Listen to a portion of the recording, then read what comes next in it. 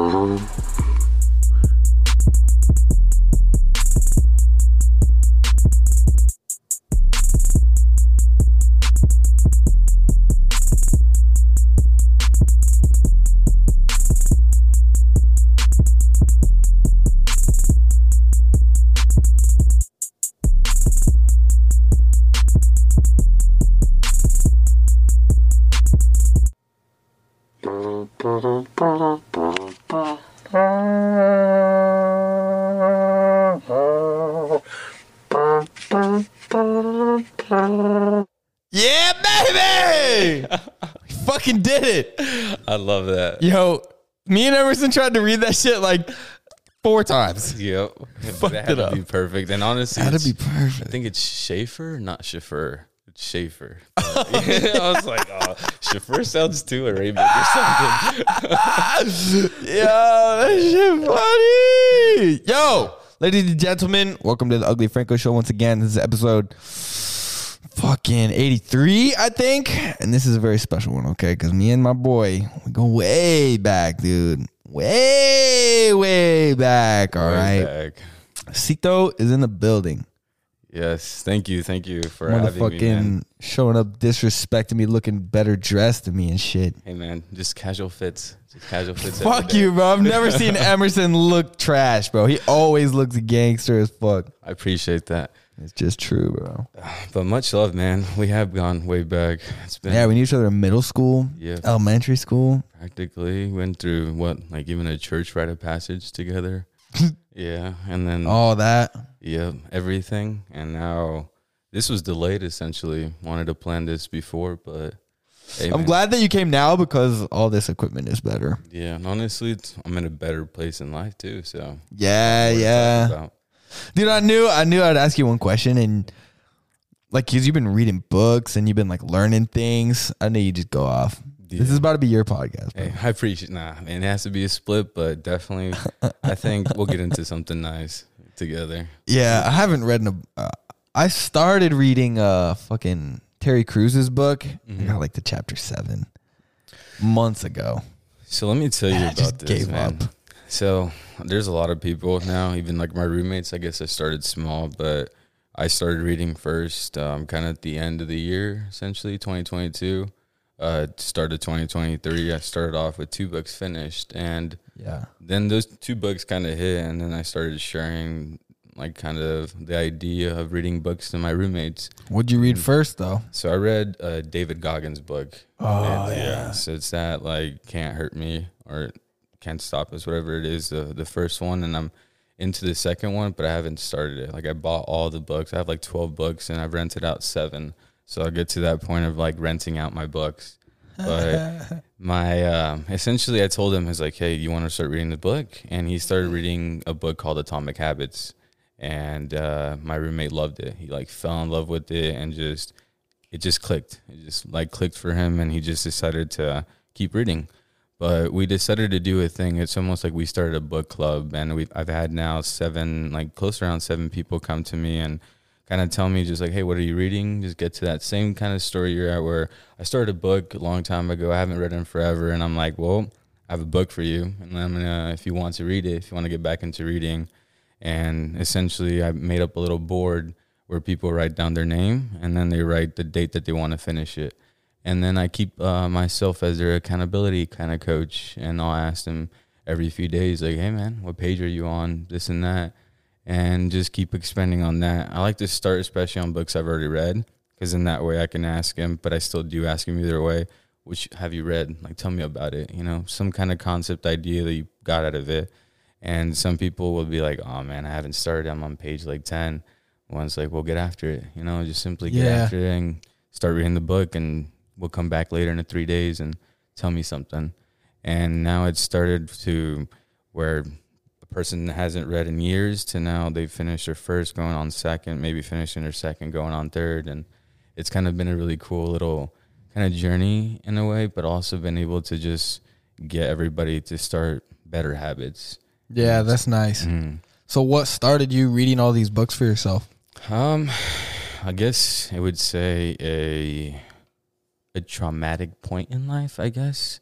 Now, he got his heart broken, ladies and gentlemen. In a way, yeah. We all know what it means. It's okay, dude. But in a sense, with that as well, like there's other roller coasters in life that were happening at the same time, and they all kind of geared up together. Yeah. And so after that, I was like, I don't like the version I am of myself right now. Yeah. And I'm like, just like everybody else, like I've been through many battles and many journeys, and I have no excuse to put any kind of, limitations on myself. So what I'm doing now isn't working. So let me try something different. And so then I just started picking up books. I started picking up the weights again. And I decided to something as simply as growing out my facial hair, which is a different idea. But I'm like, maybe it'll give me a different version of myself. And when I look in the mirror, I'm like, there is a change happening. And so I got my braces off as well, which is a big 5-year journey, essentially. Dang, how's that feel? Show them. Oh, damn. It looked nice, bro. Yeah, it's been different, like in permanent retainer and all that. But essentially after that, I was like, you know what? Let me try this out for a little bit. And it's not like it happens overnight, but my mentality, in a sense, snapped overnight.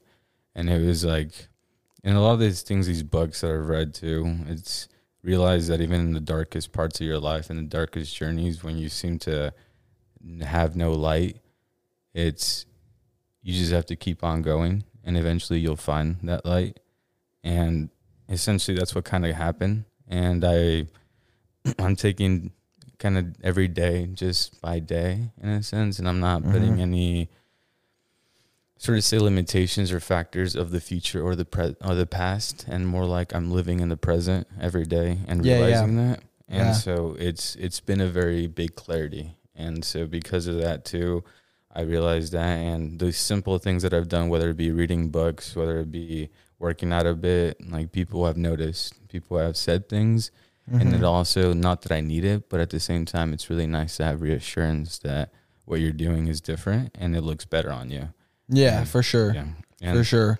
People, you don't need the validation, but like you have to have some sort of like encouragement from other people in your life. I think it's super important. Anybody that says they don't need anybody, fuck you, you're wrong. You do. You wouldn't do things if you were the only one on the planet. You do it for other people. Of course you do it for yourself, but like you want someone to say like, wow, I like your beard, or like, hey, like your shoulders look like they're coming in better, or like, dang, did you lose weight, or some shit like that, you know, whatever people do. And something like your hair looks different, or hey, did you do something with your hair? Like every of those little comments, whatever it is, the simplest of the comments, whether it be, hey, today you look a little better, or today you look better than yesterday, in a sense, just something simple. Yeah. But, you know, just kind of finding better things and positive things to continue to keep going. It's like those little small, in a way, like trophies that you have. The small, and those are important in life. And going to the whole social thing is we're naturally born or inclined to be social human beings. So anybody who kind of, myself, who I've been a loner my entire life, is like, I thought that life is good and it's okay and I can keep doing that. But more and more I've realized and read too, especially, is like you need to be social. You need that happiness. You need that crying. You need those emotions. You need those relations. You need all that stuff to essentially be alive and be a person and be what is naturally inclined for yourself. Yeah. Yeah, for sure. What you said, it was like whenever I have something in my life that needs to change, or I feel like I want to change it, it is like a snap overnight, but then it takes way more time to actually change it. So with that too, is I guess small little habits that I've been able to read and pick up as well is that concept of like finding small little trophies and everything. So it's not about essentially getting there as quick as you can, but essentially you have the bigger picture in mind. And while you have the bigger picture in mind, focus on the other things that also are not right. And so while you're focused on that, whether like an example would be, you know, there's things in life where it's like you get up, you do your bed, you know, and you brush your teeth. Those are all simple things, but then you hop on your phone. And if you hop on your phone, if you take down and script it, let's just say it's 7 a.m. and you get on your phone at 7 a.m., you write it down. You count down the minutes, whatever, and the time you get done, it's 7:42, you write that down again. You do that throughout the day, and then you keep making this excuse of, I don't have enough time to go work out or go paint or go read or go do this. But then you look back down at those minutes and you see how many minutes have accumulated to hours, and then realize that you do have that time and you're just putting that into your head. So it's like even just that small, being able to write that down and come to that realization is a small little trophy that you just made for yourself. It's an accomplishment. It's nothing you did. It's not a physical, really big thing, challenge or something you overcame. It's just having that realization and realizing that you at least took the time to do that, to be able to formulate that concept for yourself. So it's like that small trophy is, okay, I got that one done. So the next day, let me do 2 more. And then eventually you'll get to that big task. And then once you get to that big task, then that big task becomes easy. And then you keep going. And then once you start taking those baby steps, you overcome those small barriers, then it'll become easier to eventually take a bigger leap.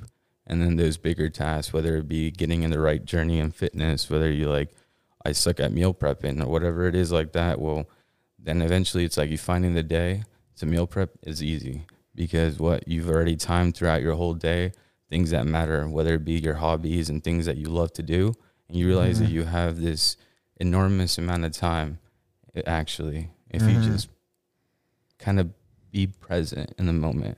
Oh, and it yeah. goes back to that. Oh, yeah. Understanding everything you're doing and why you're doing it is huge. Sometimes I wake up, like today, I didn't have anything to do, right? So I just woke up, started playing solitaire. Fucking almost an hour and a half later, I had gone through all of my social medias. I had messaged people back.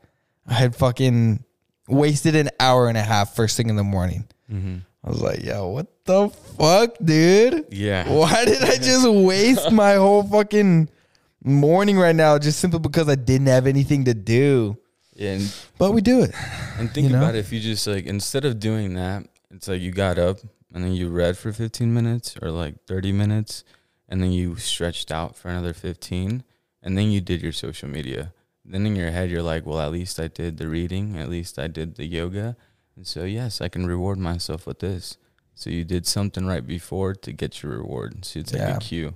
And that's the thing, going back to this book, Atomic Habits, from creating habits, it's understanding cues and understanding how to manipulate your cues so then you can get passed on. You have to make your cues positive. You have to. What's a cue? Them.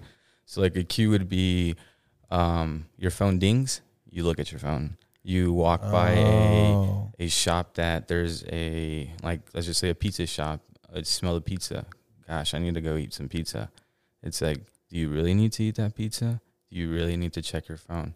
So instead of that, going to the pizza and checking your phone, it's like you get up and you walk. Or you stretch around.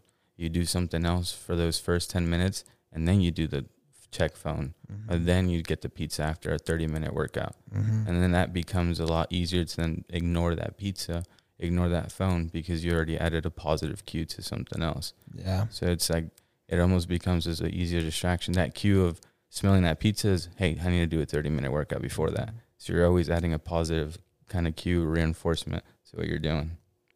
Right, because the cues are going to be pretty much there until a certain amount of time has set in where you don't even care about the cue anymore. It becomes a habit.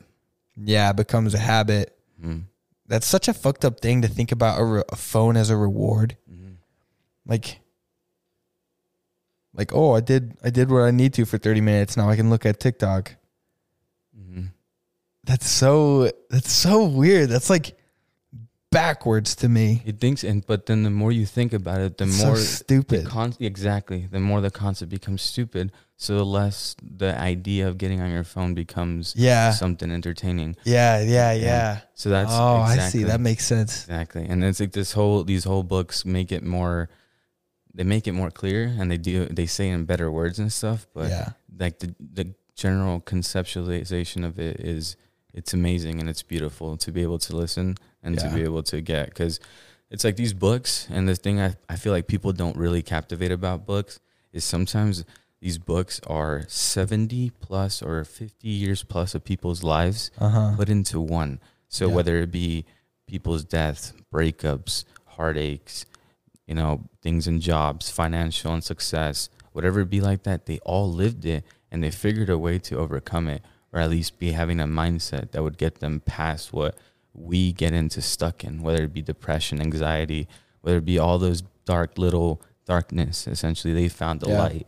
And these people put it into it, and it's not essentially giving us an answer, but it's helping us find our answer for ourselves. Because in every book, no matter where you're at and anywhere in the world, no matter whatever you're going through, there's an answer to it in a book. Maybe it's not worded exactly how you think it should be, but you will essentially, as you read it, you'll be able to fathom or gather up the answer for yourself through the problem that they may facing that relates as close to yours. Yeah, somebody else experienced it first, for sure. Think about it. It's like, is there anything that someone has not experienced? No. Yeah. Not at this point. Mm-mm. Not at this point. It's like, and if you were thinking of more generalization, like major things, deaths, like those are the things that really impact you. Deaths, breakups, all those financial success, whatever it be like that, gaining weight, whatever it is like that. And like it always brings you in a dark spiral, even if you get into darker subjects, whether it be, assaults or something like that. It's like people have gone through that too. And unfortunately, like, it's not something easy to overcome, but there's things to do to be able to make yourself realize that you're okay and you'll be okay. Yeah. What do you think it would take for you to stop reading books? Like, if you met a girl today, like you went out tonight and just met a girl and started spending a lot of time with her, do you think that would break you out of this kind kind of like self-promotion that you're on? Not promotion, but self-furtherment that you're on. Do you think you get caught back up in the girl again? Because I know it's hard, bro. Every time I have a girl that starts hanging around or something, or I start being interested in someone, I drop something. And it makes me pissed. Whether it's doing the laundry every Tuesday night or I haven't not done a podcast because of a girl, but like there's just stupid things. Like I've stopped working out because of a girl. I'm single now, so it hasn't like continued or anything like that. But what do you think? Do you think that you've made this part of your personality up to this point, and you just kind of like keep doing what you're doing, and you'd say, all right, babe, sorry, like I gotta go fuck off for 2 hours and I'll talk to you later? Or would it be rough? I'm glad actually you asked the question. There's no right or wrong answers. Exactly. It's just, what do you think what you'd do? Because I already thought about this myself, essentially. And I also was straying away from, if you would have asked me this probably a month ago, I probably could have told you yes. Or even like a few years ago, whatever it would be, I would tell you yes. Easily, I could have strayed away. And probably even a week ago, in a sense, because I was, I'm a social human being. You know, with that too, horoscopes, if that even matters, I'm a Gemini as well. So that's also to a lot of people, but at the same time, I don't know anything about that shit. That's all. I'm an Aquarium. Yeah, I don't know anything about it. I just know the vibe is when people hear Geminis, I always hear afterwards. So it's like, I don't know, mixed feelings. So, but anyways, very social, and so I just, I go out, and I'm pretty personable human being, and I get along with a lot of people, and I've met people along the way, and I was talking to people, and I was hanging out with someone essentially, but then it got to me too, and there was moments in those days that I was like, I want to go see them, or I need to make time for them, and then I'm like, but then I also have to go work out, but then I also have to go hang out with my friends, or when I was hanging out with them, I would hear my friends out there and they were having a good time, and then I was like, I just missed out on that, essentially, and my roommate's about to leave, too. It's like, am I doing what exactly I need to be doing right now? And so then, now, more than ever, I don't think that I could get to that point anymore. Like, I don't think a female, I think now, a female who comes into my life needs to almost, like, puzzle in with my lifestyle and my life as well, as much as I will with them. Because that's all I can expect from them, and that's all that they, and at the same time, they deserve. So it's like, if they can put up with me if I want to go and work out at 12 at night to 2 in the morning and miss 2 hours of snuggle time or whatever it is, like, then I hope they can, and that speaks a lot more for me, how much they care about me and value me. So it's no more about me. It's me putting effort, but at the same time, it's not putting too much effort anymore. It's like now just letting the world take its natural course, because deep down, like, you got to understand, I feel like there's always going to be a person that's molded perfectly for you, or at least in the rightest way, or at least can shape you to the way you do change yourself is only for the good, in a sense. And so my reading, I don't think it'll stop. I want to find someone who's a reader. I became a reader. Like, that idea of, you start reading a little bit, and then because you're building up to be a reader, or you're painting a little bit to become an artist. No, like, it's, you have to make your ideology. It's like, straight away, I'm a reader, I'm an artist, I'm this, I'm that. And you have to continue that no matter what comes in, no matter who comes in. It's like, that's who you are. That's the person you're becoming. That's who, the version of yourself that you want others to see. So it's like, why would you take away from who you are as a person for someone else? And so if you can get that installed into your head, and that's what's helped, I've been trying to get to that point. It's like, I'm an athlete because I go work out, or I'm fit because I go work out. I'm a musician because I like to listen to music, and I'm starting to play the guitar. I'm a reader because I read books, because I do. And it's like, and I'm a philosopher because I know how to talk, and I know how to be able to guide in a way. Or it's like, I'm a student because I'm a learner, because no matter what, I'm still learning, and I always will continue to learn. It's like, it's like, you just have to make that philosophy. And I feel like that's what now has been able to establish that idea of me being able to go back or stray away from what I was doing, than to now keep doing what I was doing. And it's like, I think I reached a point of maturity, and I think that's the biggest thing. You know, I'm 23 now, so it's like I'm a man, and at the same time I have little sisters who are looking up to guidance. So it's like, who do I want to be in this world? Who do I want to leave this world being? You know, who I don't want people looking at me, because at the end of the day, when I die, I don't want people looking at me in an ill manner or looking at a person who just chased after. It's like, I want to be someone who created and someone who guided and someone who helped. And it's like, for me, happiness is my purpose. That genuine smile or happiness you get from someone, either from giving a gift or something nice, is scientifically proven. It's like everything in your body lights up for whatever seconds, milliseconds it is, and in that pure moment you're just in happiness. So it's like the most natural state, and for me, like, that's enough. Whether someone appreciates the things I do or don't, it's like, I at least did it, and that's for me enough. Yeah. Why do you think you have such like a strong feeling about the labels? What do you mean by the labels? Like, when you start doing something for a while, you label yourself as that activity. You start working out for a while, you say, "Oh, I'm a gymnast," or I'm a fitness person, or whatever. Like, if you started painting, then you'd say, "I'm an artist." Okay. So why do you think you have such of that? Because I'm the opposite. I do a lot of things, and I don't label myself as anything. I'm a dude who does certain things randomly. Like, I'm not a podcaster. I'm just a dude who sometimes does podcasts. And I hate the label thing. So I'm interested why you feel such a strong. I don't think there's a right or wrong answer. I think it's totally relative to each and every person. But what do you think about that? It's from the ideology aspect. You start deconstructing from the main ideology. So your ideology is an artist, and so then you escape away. It's like, what does it become? What do you need to do to become an artist? An artist is someone who continuously paints. An artist is someone who continuously crafts, someone who creates. So if you stray away from that, are you truly an artist? It's like the people who... But like, in the beginning, why are you making the label as an artist? Why? Because then why? It makes it easier to keep that to yourself, in a way, to make yourself that. Or like, start from that idea and just continue the habit. Essentially, if I were to just be like, I'm going to start painting now, you know, just start taking these strokes and doing this, then tomorrow I'm like, well, you know, I'm not really an artist. You know, I suck. My lines look crappy. But you do art. Yeah. But at the same, but you don't have to be an artist. You could just be a dude that does art. Yes, you can be. But yeah, it makes it easier for me to continue that if I know and I put myself like, hey, I'm an artist.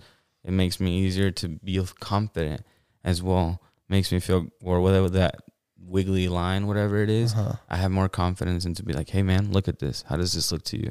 Okay. Because I think a lot of the thing too is like, people are afraid to even show or be able to, like, in a sense, share that idea of what they're doing or who they are, or sometimes even like, look at my art. Is this crappy or not? And like, no matter who you ask, even if there are sometimes an artist, you're like, can I see your art? And sometimes be like, you know, not right now. Like, I don't have something too good. Yeah. And it's like, well, but if you're an artist, do you not want them to see? Do you not want the criticism? Do you not want the positive? Do you want the opinions and everything to keep continuing to be better, to keep continuing to craft or better your craft, essentially? Okay. So then what if you take on this idea that you are, let's take artist out of it. Let's say you get into gymnastics a lot and you start doing flips for yourself and you're still insecure and you don't want to tell anybody, you know, I put on a leotard and I go to the gym and I balance on the balance beam and I do all this shit. So you've taken on for yourself the gymnast. What if you straight suck at it? And then you show somebody, but in your head you're a gymnast, and then they shit on you and say, dude, you fucking you look like a tumbleweed. What happens then? That's just being able to, again, going back to that, being able to take the criticism. Because it's like, as well as opening up to the social and being that social butterfly, you find the people who are the realest with you, the people who won't essentially lie to you and will tell you the things that are right. So if you're doing something that doesn't fit to who you are, it's like, it's easier for them to point it out and for you to understand and hear them a lot easier, more clear in a way. And that's how, like, yeah, like, Yeah, the gymnast aspect, you're a gymnast, you suck at the flips. My friend or most of your friends be like, dude, I don't think that's good for you. You're going to get hurt. Like, most likely you're going to stop. If not, it'll drive you to do more practice, to do better, to skill, reform that, to better your craft at the end. And it's like either you can go that route, or it's like, you know what, it's like maybe take a step back and let me find something else. Maybe I'm as passionate or a different way that I can find a little more passion with. Because also it's the passion that people have. It's like if they have that passion, whether they suck or not, they're going to keep trying to kick ass. They're going to keep trying to do, they're going to keep trying to go. But it's like some of those people also don't know how to take the criticism. It's like, or that to be able to fix themselves a bit. And if they have that surrounding, whether they have the ideology, and it's creating the environment, because as much as it is your ideology, you have to create the environment that backs it up. So that was my next question. How would you handle that situation? Somebody coming in and saying, dude, you suck at this, you should stop. Do you stop, or do you say, oh, I don't suck because I'm doing it, so fuck you for that. I'm just going to keep trying and then get better? Or do you just, like you said, maybe find another alleyway or pathway, but the whole thing being based on what they said? Just based off what they said, I guess. Which way would you take it? Like, would you base it off of how you feel about the activity, or would you base it off of what they said? It's based more, I take what they said into account, but ultimately the only one who can make the final decision is me. Right. You know, so like whether I continue it or not, it's going to be me. Yeah. But it's like, but getting those feedbacks is very important. And I think that's the thing that people sometimes don't take in. They try to be this lonely warrior in a way. Yeah. But sometimes it's like any book you read, any David Goggins, any fittest man or most elite warrior, it's like they had someone next to them or a comrade or someone they can list off or something they said back then that keeps them going, fueling them, whatever it is. It's like they have an outlet to keep going. So I don't think you should ever ignore what people say, but at the end, it's like you have to take your ultimate decision yourself. And you have to decide for yourself if you even give a fuck. And with the environment aspect is like, you know, it's like if you're an athlete, it's like you want to surround the people who work out. You don't want to surround yourself with like let's just say a 350-pound person who all they do is just stay at home and whatever it is, because you're more inclined to just hang out with them and just stay home. Right. But if you're having a crazy gym friend who every 4 days, you know, like one of my roommates who works out every day, and he's like, I'm going to keep you accountable every 2 days and a week to at least work out that I know of 100%. You know, it's like, then you're going to keep thinking about it. You're going to do it. You're going to do it. And it's like, it keeps you in what you want to do, and you find the right crowd of the things that you're already doing. And it's like, there's so many crowds out there, so many groups. If again, the art piece, going back to that, which is kind of easier to explain a bit, but I can probably explain it on everything. But as an artist, you go out to places where people are painting or either doing some clay work, because all those people aren't aware of creating craft. So they're refining their craft, and they're not going to have judgment, because they're going to probably fuck up just as much as you do. Yeah. You know, in a sense. So it's your environment, and then your mind becomes more, I guess, tranquil, and then it's easier for you to then start getting more into that, and then find happiness in those things that you were trying to get into. I like that. That's interesting. And it makes sense, because when I was doing stand-up, I started and then took on the way that I think about things. And I think the way that I think about things is always a self-defense mechanism, because I'm super insecure.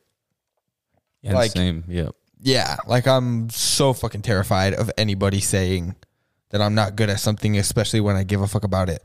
So when I started doing stand-up, I never said that I was going to be a comedian. I never even thought about it. Of course, you think about it in your own little brain. You're like, dude, I'm a fucking comedian, dude. But like, if anybody told me I'm a comedian, I would self-defense and shrug it. I'd be like, no, dude, I'm just a dude. I'm just out here, man. First off, I'm a pothead, so fuck you for that, you know? Like, I always had to say, no, I'm not. Because then if the next person that came along, or the next 5, like the fifth person out of four, like 4 people come up and say, hey dude, you're a comedian. And then the fifth one goes, bro, you're not even funny. If I thought that if the whole time I was taking on, I'm a comedian. And then number 5 shits on me, I'm broken. But why? Because I'm weak. Because I've always been weak. Because I was raised to be a pussy.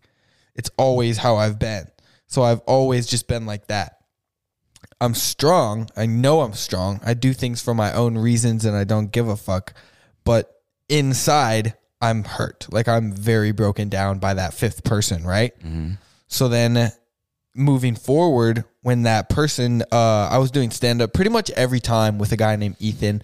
We would go to every little open mic together. We would do everything together. Pretty much, I didn't do stand-up without this person around.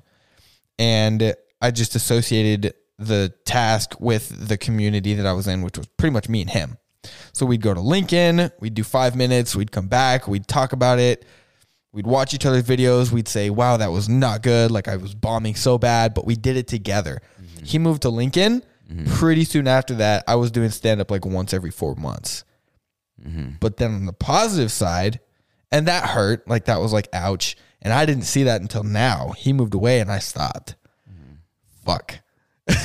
Yeah. But then on the positive side, I started this shit. Yep. And I'm more proud of this because I'm doing it myself.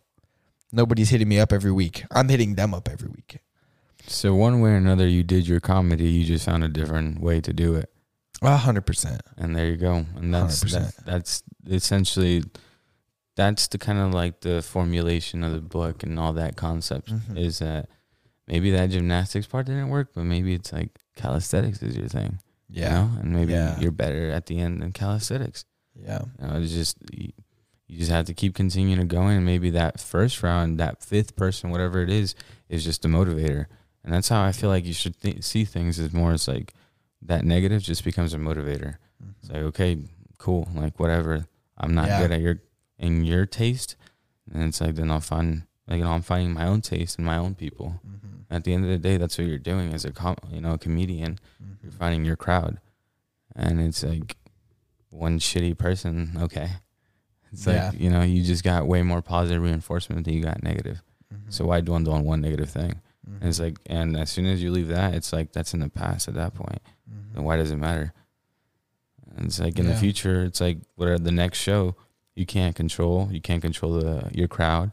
You can't control what's going to happen. It's like the only thing you can probably control is what you're going to say because you maybe wrote it down. But then it's like at the end, it's like it doesn't matter. So it's going back into the installment of being present. It's like you're doing something beautiful for yourself then and in that moment. And it's like you're happy because you found a passion for it. So why not keep appreciating what you're doing then and just doing it for yourself instead of, you know, so much focus on what's going to happen after or before. Because you won't know until you try it. You know what I mean? Mm-hmm. And it's like, whether it messes up one time, so like keep trying it. And if not, find a different source. Mm-hmm. Just simply, it's just that, you know? And for me, whatever I was doing was not. And so I found a different source. I found a different outlet. Mm-hmm. And here we are now. You know what I mean? Yeah. Mm-hmm. What do you suck at? A lot of things, bro. Like, I'm a very... Same. I'm good at about 3 things. Man,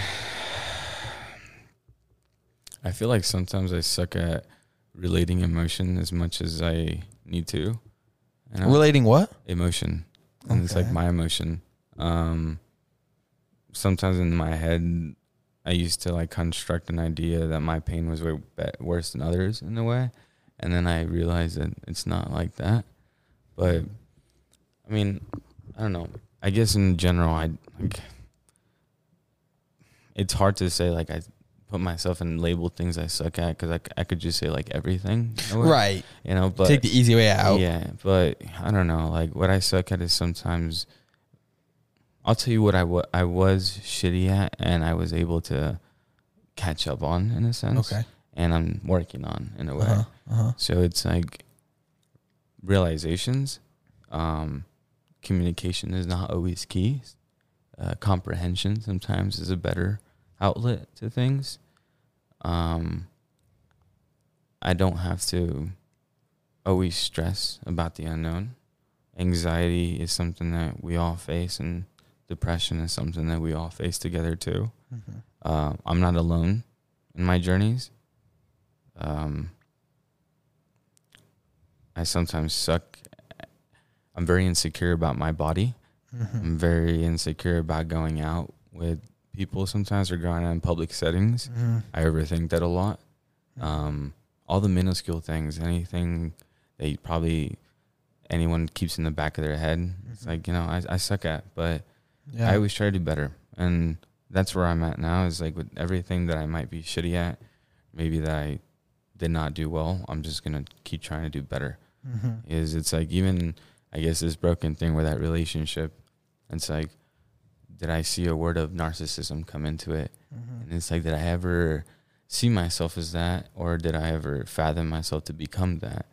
And I'm like, if someone else can idealize it, then there was one way that I was doing something subconsciously that isn't okay. And that's, I guess, going into therapy in a way where, like, your background and your young childhood and stuff affects you. And then, but it's like, I guess now more than ever, I'm trying to take a step back and be more open-minded in every situation.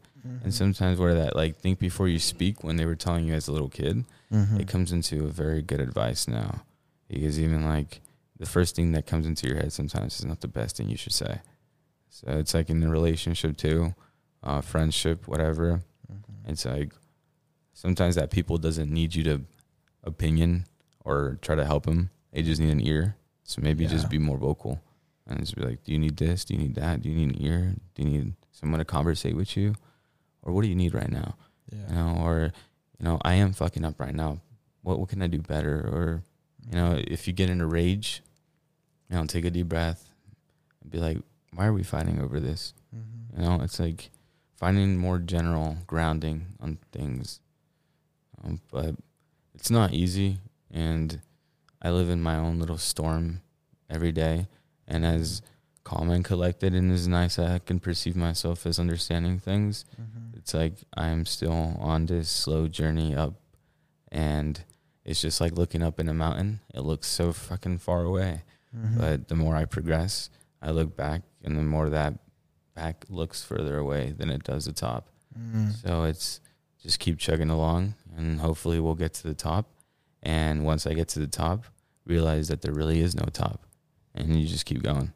Right. Because it's like your goals, you can have goals, bro. You can do all that thing, and you can set these standards. But once you reach your standards, then you're like, now what? And that's what people get, is once they get to that part, they're lost because they've reached what they thought they were going to. Yeah. And so you should never do that. You should keep climbing, because there's never a perfect version of yourself, and there's never a perfect time. Yeah. I like that comprehension sometimes is more important than communication. Somebody will say something, just look back at them, understand it. Oh, okay, that's interesting. What else? Tell me more. Tell me more. Exactly. Let them talk. I'm here for you. I'm hearing you. I'm listening. You just shut the fuck up. You don't need to tell them, oh, well, you should probably do this. I hate that when I'm somewhere doing something, and I'll just say something off the fly, like, I don't know, something stupid that I just thought was like funny in the moment. Like, oh, it took me 30 minutes to scrape my windshield this morning. Yeah. And some person that's there, oh, you should get a heated scraper. It's so much better. And then they go on and tell you about it. Okay. Did I ask you what you think I should do? I was simply saying something. What did I want you to do? I honestly want you to do whatever you do. But when somebody comes at me like that, they don't come at me, but they bring that type of energy where they think that they can just kind of tell you something. I get really upset about it. And I think that's where I suck at telling them what maybe sometimes telling people how I actually feel, because I'll listen to them for an hour and a half and I don't care about it. I don't know how to handle that. I don't know how to talk to them and just be like, hey, bitch, fucking, I didn't want you to tell me that I should get a heated scraper, so suck my ass. I'm going to keep scraping it with a ID card. You know? Yeah. You can't do that to somebody, but I don't know how to like shrug that situation. I think there's a lot of ways you can do it. You can have like a spin move mentality where you just go, oh yeah, probably gotta go or something. Or you just stand there and listen to them talk about a heated scraper for an hour and a half. And then at the end of the conversation, you just go, well, there was an hour and a half of my day. Or you can listen to them and look them in the eyes and then understand that nobody else listens to them. And maybe they just they're constantly searching for someone to listen to them. So even though you might be trying to be selfish in that moment, they need somebody to listen to them talk about anything because nobody else does. And sometimes that situation ends sooner than you think just because you're looking at them in the eye and you're listening. Mm-hmm. But dude, I suck at taking orders. I suck at if somebody tells me something and I don't think I need to do it. I suck at just eating it and doing it. Mm-hmm. I got fired from one job because I couldn't take the orders. I've been there 2 days, and this lady was trying to tell me that the certain order of the way she puts things is right, and that's what she needs done. So I was at this job, and it was like a soil testing place here in Kearney, and we're pretty much taking dirt and putting them into little scoops. Right? Yeah. Just do it over and over and over again. Soon you've got like a whole panel of little scoops of dirt, and you need to put water in them, and you need to put it in this thing that spins them, and it tests it for like, okay, for the farmers to say like, is this good to put corn in, or is this good to put beans in, or is this not good at all to plant anything in? Yeah. Stuff like that. And the way that I was doing it was totally different than what the lady that had been doing it for forever had been doing it. So she comes over to me and she's like, okay, you have all of your vials on the cart wrong. You need to do it this way. And I just fought her about it. I was like, no, I don't think that matters because later I'm going to move them and it doesn't matter. To this day, I'm still right. Right? Like I still don't see what she was talking about. And I'm doing a really shitty job at explaining. So you're probably just like, what the fuck? I don't know what he's talking about, but you're basically hanging on, right? Yeah. So like to this day, I still see the cart there that she's saying, you have to put everything this way. And then I'm seeing the second cart and going, I'm going to move it later. Why does this matter? So I'm still right, but I fought her about it and she fired me. Interesting. I've gotten better at just listening and doing it because it's not worth the argument, but I still have a big, I suck at taking orders, man. I'm not good at it. I guess from my experience in those situations, because I started off I'm in the same job I've been now for 5 years, but I started off from like the ground dirt now in management, thankfully. But what I realized is it's like you follow the system at first, and then if you start changing the system, but the end results are the same, sometimes the message becomes a lot more clear without having to say anything. And it's like at first it's like they're showing you, because in their eyes I feel like it's like this is right, this is gonna go right, this is gonna go efficient, there's not gonna be mistakes. So it's like as long as you can follow that for the right path, get them comfortable with you, and then it's like if you start changing things but the end result, as I said, is the same, it's easier for them to become more open-minded. It's like coming in for yourself. If you were to be in that, it's like, do you want them to do it a different way that can end to be a fuck up, or do you want them to do it the way you're teaching them so it's going to be good? You know what I mean? And that's like for me in management, my whole job is it's like I'm an employee retention program coordinator. So my job is getting the employee trained from day one till 30 days in until they're good to get released by themselves. And it's like I teach them a certain way, but I can't expect them to do it a certain way the whole time. It's like eventually they'll get better at that one job than I am because they're now used to it. And it's like even if I was doing it forever, something might have changed, one little tweak, a little step, or whatever it is that they've adapted to. So it's easier for me to be like, okay, so they understand that a lot better. So they're still finishing it. Their results are good. Let me just have them keep doing what they're doing, and I'll just give them little pointers on here and there to master their craft in a way. Yeah. And it's been successful. And my job has been successful as in I've been more of a person where people feel more comfortable in coming to share their thoughts or maybe something else. But it's like it took me from that ground zero to humble myself in a way and put myself in the mentality of like, I'm a learner here. I'm always a learner. And it's like until I'm comfortable a little bit and want to open up my wings a bit, then I will. And that's what I did at first. And then I went from there to what's known as chemical handling, the chemical disbursement. And so I was in charge of dispersing all the chemicals that we did. So I was able to learn that in about a week, which it's not easy. It's like, there's probably, I want to say over 50 or 80 gallons that you have to disperse in about 20 to 30 different areas, all labeled with different colors and all in different measurements and so on. But it's like, I listened to the guy at first, and then I found my own rhythm. And then after that, someone else came by, noticed that I had potential because I was figuring out different solutions in simpler ways. And then they're like, you know what, let's try him out for the ERP coordinator. And tried me out. I came up with the training manual that made things so much easier. And then one of the bosses came from like corporate, and he's like, why aren't these being established in our plants? So now they have, while they didn't follow the same plan, they did make a manual. They did it online now version. But essentially, it's like it was accredited to because of my little manual that I made for my little employees that it's super simple and stuff, but it was just made my life easier. And then in return, I was going to make theirs made an impact in a sense.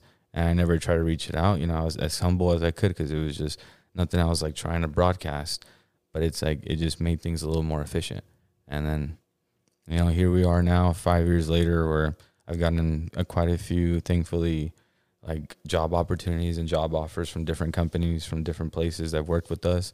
They're trying to compete with us in a sense. So rival companies, I can move on corporate side on this place, you know, and where I'm going in my career, I've gotten quite a few now job offers in a sense to just being able to humble myself and just being able to do even the dirt work. Because like even in an internship, my whole thing is not doing scrub work, but at the same time it is.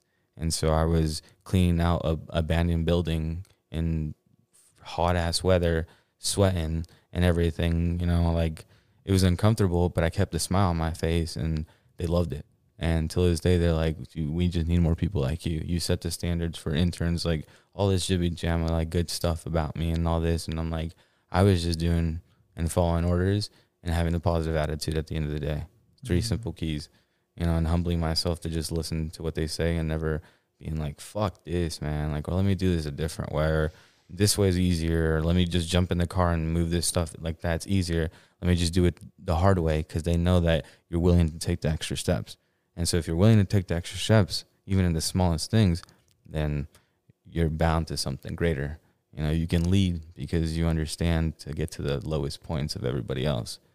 You know, and I think that's, I guess, the way I view things and how I've been able to now perceive things as even management, and through guidance of a very wise man who's my stepdad now, who sees things. And this is one of my key, I think, takeaways, if you can, is there's always 3 sides to every version of every story. And there's your side, there's my side, and then there's the truth. And if you always look at anything in that way, that there's always 3 versions to it, then you're a lot more aware of things. You're a lot more aware of bullshit. You're a lot aware of people who are honest and positive, and you're just more aware of yourself as well. Oh, yeah.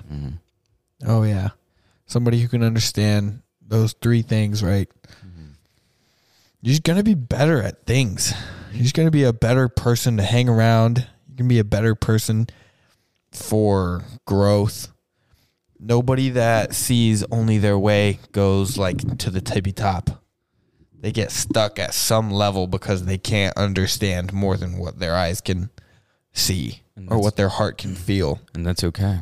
And that's okay. Exactly. Some people, not everybody's meant to go to the top. You know, but you'll find the top to your own craft, to what you're bound to do. It's like you're always going to get to the top, but you just have to have the passion for what you're doing. So it's like, it's not you'll never get to the top. It's you just have to find your top and the one that fits best for you. Yeah.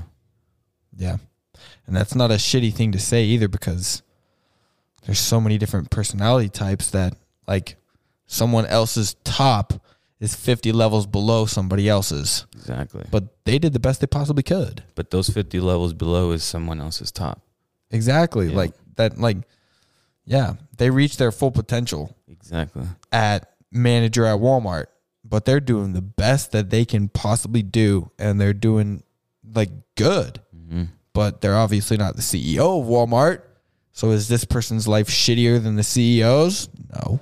And then if you think about it too, it's like, why do you think some of those people also are always cranky and stuff? It's because of the way we perceive them as people. As it's like, it's just a manager at Walmart, but they're not.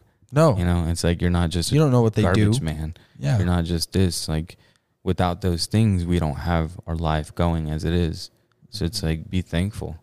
Just be appreciative of what they're doing and what it took to get there. Because we all go through shit, whether it be the same or different. We all go through tough shit. Mm-hmm. So we're all linked into pain and suffering. We're all going to feel the same emotions. So why separate those emotions and make them almost into something foreign in a way? And it's like almost like if it's like, again, classifying it as if it was the gender, race thing, whatever it is like that, it's like you're just classifying something so minuscule when it's like the end result is so much more beautiful. And who that person is or what that person means is so much more valuable than what you're receiving. Mm-hmm. Mm-hmm. I like that, dude. Emerson, you're a deep dude, you know? Yeah. Someone called me a lover boy the other day. Lover boy? Yeah.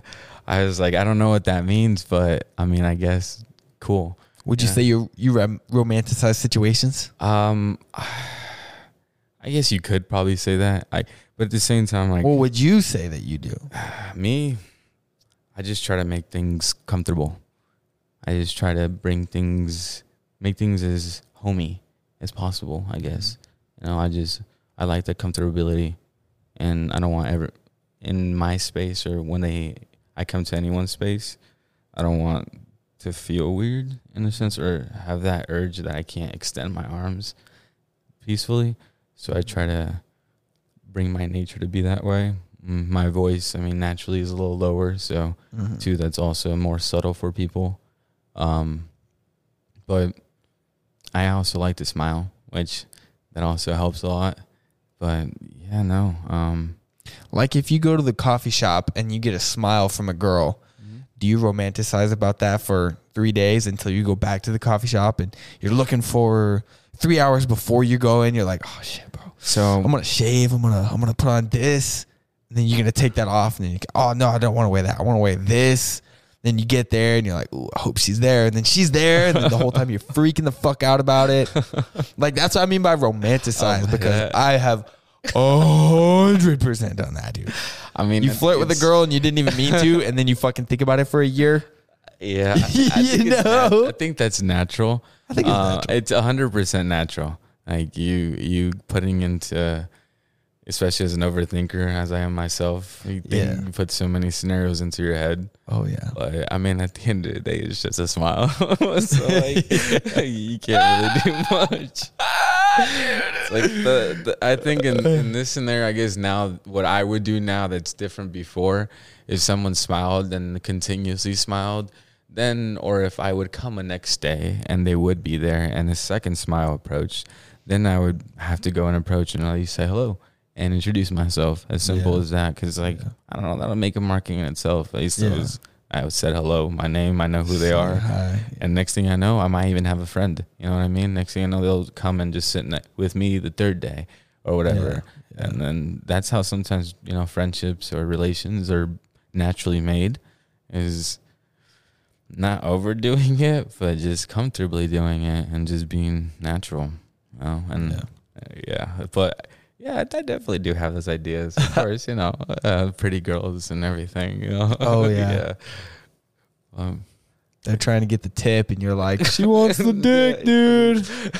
Pretty much. I'm going to propose to her, man. I'm in love. We're all dirty dogs at the end of the day. Dude, but I don't know how else to be.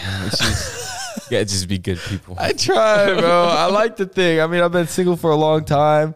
I like to think I have more like girlfriends than I do like not random, but like I'm definitely more casual with like girls than I am like thinking about like, oh, dude, we talk every time. Like I should hit her up.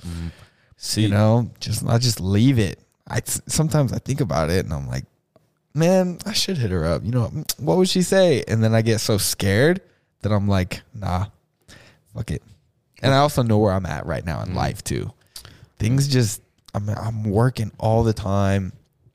I do this, and I also am trying to figure out who I am. So it's like, if I'm not 100% about like, not her answer, because you never know what a girl's going to say. She could say fuck off. Mm-hmm. She could literally be in love with you and you wouldn't know. You know what I'm saying? Like, who knows? I don't know. You know, I'm not that good at it. Of course, yeah. But like, when it comes to like at least knowing for myself, like if I feel 100% about liking her, if I'm like, well, it's a 99, is it 100? No. Okay, then I'm just going to fucking say what's up every time I get coffee and never ask her for her Snapchat ever. Because it's not 100%. That's how I have found myself to be more content, I think. Instead of not being able to go back to the coffee shop again because I fucking asked for a Snapchat and she said fuck off, or she's like, oh, I got a boyfriend. Yeah, you know, man. For me though, let me tell you, it's a similar in situation. So there's this girl that I met at a bar, and essentially like met them just friendly conversation, same major as I was essentially, and so then I was like, cool. So then I went there again, like second, third time, another conversation here and there. For me, not thinking anything weirdly, I was just like, you know what? In case she needs a contact in this field, and I know it's limited, I'll give her my number and my name. So I did. Simple as that. Came back. Did I got hit up by her? No. But I went. Okay, your face. Yeah, that was funny. Yeah, but I went back. Okay, so I've gone back and I've seen her, and it was like a month gap that I haven't gone. So then this new whatever it is like that went there too. Feel that. So I was just whatever casually, and then at the very end, just so happens the conversation came up again, and I was like, hey, it's like, and I said her name and all that, and I was like, she's like, I was like, do you remember me? She's like, yeah, you're the. And then she said my major and so on. And and I was like, yeah, it's me. She's like, something changed. You got a haircut. I was like, actually, it's like I got a haircut. You know, I got my beard braces taken away. I grew a beard. She's like, so yeah, a few things happened. And then she was like, wow, like left surprised, smiled, and I just walked away, left it at that. And I feel like the mystery too, and just the thing, whether it be romantic or just friendship wise sometimes, for me is what makes me kind of happy in a way, because like no matter what, like they're gonna think of you, and they just know like you're a genuine person. And so whether they rejected you or not, at least for the male community, and speaking now, it's finally getting to, I guess, it's hard, but it's like women to understand too that we're not all dicks, and we do all have hearts too. And at the same time, like it really is just sometimes to just get to know somebody. You know, and so it's like if I can do that here and there, then maybe the next person they encounter, that helps it spark it. You know what I mean? Maybe I was a help to guide this a different journey or whatever it is. Yeah. You know? So I don't like to put too much limitations on those things anymore. Yeah. Because I'm like, you never know what could happen. At the same time, that could end up me getting her Snapchat and me talking to her and end up marrying her or whatever. Like, you know, it's like it's that thing. You're fearful of the future. And you're fearful of what the past happened. It's like, let's just live in the present. Yeah. Because I know dudes that, like, everywhere they go, they're just, like, spitting games. They're just trying there's constantly. No reason for it. There's no reason for it, and it leaves a bad intention for us. So if you I think it looks bad on the males when you're constantly trying to grab at anything in your reach. I go to bars not into intent to find somebody. I go into the bars to spend some time with my friends. And then if someone to come up and have a conversation with me, then cool. If it doesn't happen, it doesn't happen. Do I have to force myself to go up? If I see someone who I'm like, sure, I'll have a conversation with them. But yeah, my final intent never is to bring someone home. Yeah. And that's the thing. It's like I think males, when they go to bars, a lot of them, their first intent is like, I'm bringing someone home, I'm bagging somebody. It's like, dude, just get to know somebody first. Sometimes, like, it's not. Yeah. Yes, you can, but at the same time, it's like the female will also let you know if it's just want to be a 1 day thing too. Like, we're all humans, bro. We all have the same thoughts. We're just as horny as females are, as horny, if not hornier. Like, we all have same chemicals, different levels, like all that shit. So it's like, if we just understand we're all the same people.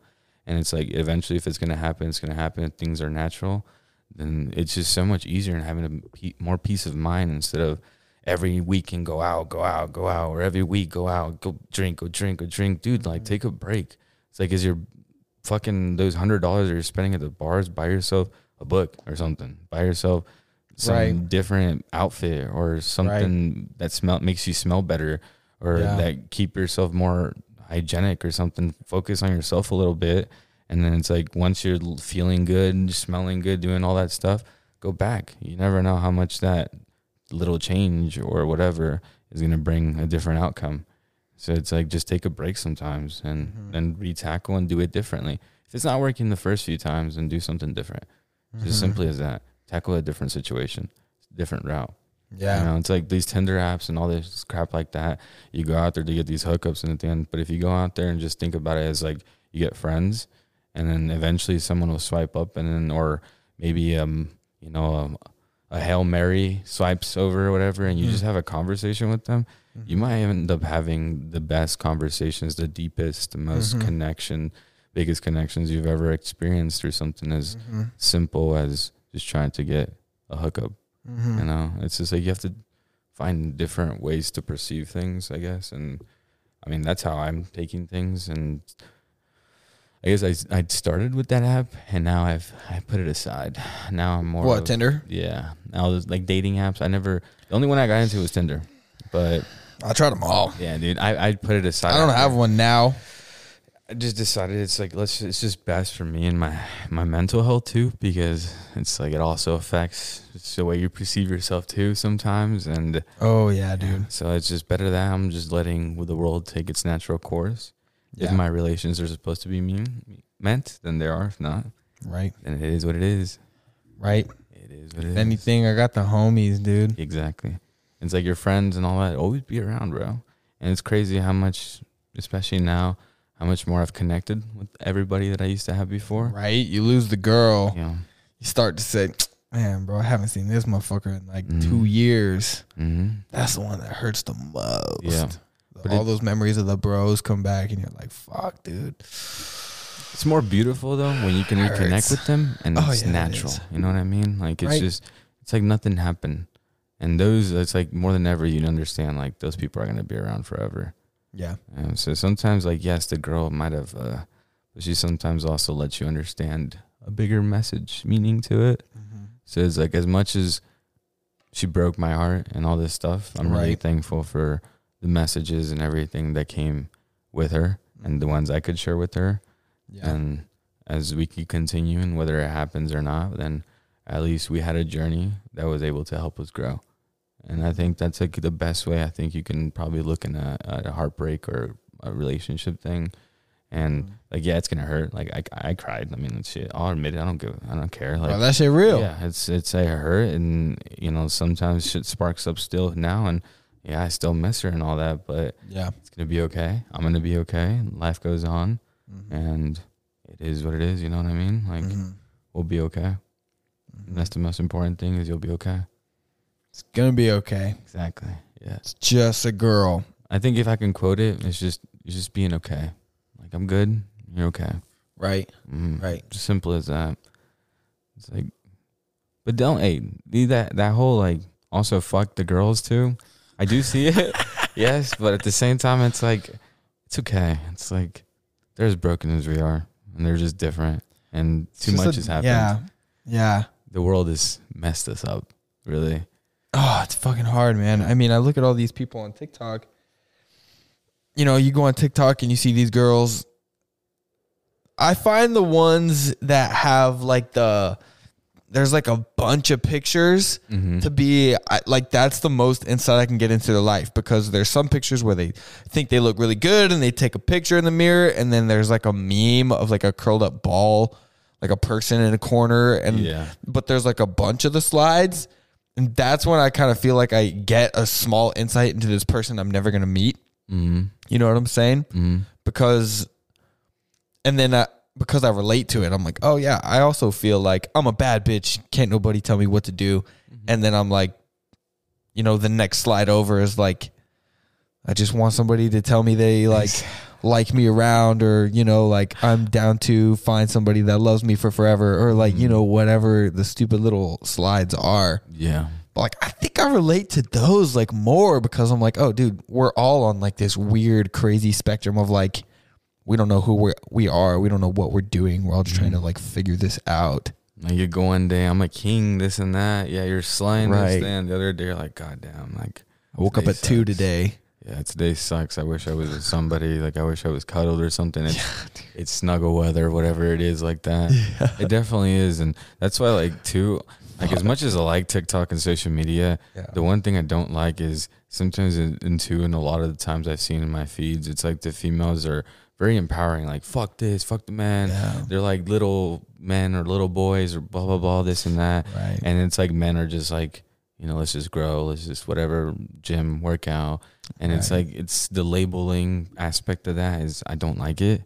You know, and I just like, it's unfair, but I get it's their own, that's how they heal. You know, it's a different kind of healing than we do. It's very hateful. Yeah, it's very hateful. I do feel a lot of hate sent towards men when I go on TikTok and I find women. Yeah, I think women are more feeling, emotional, like verbal.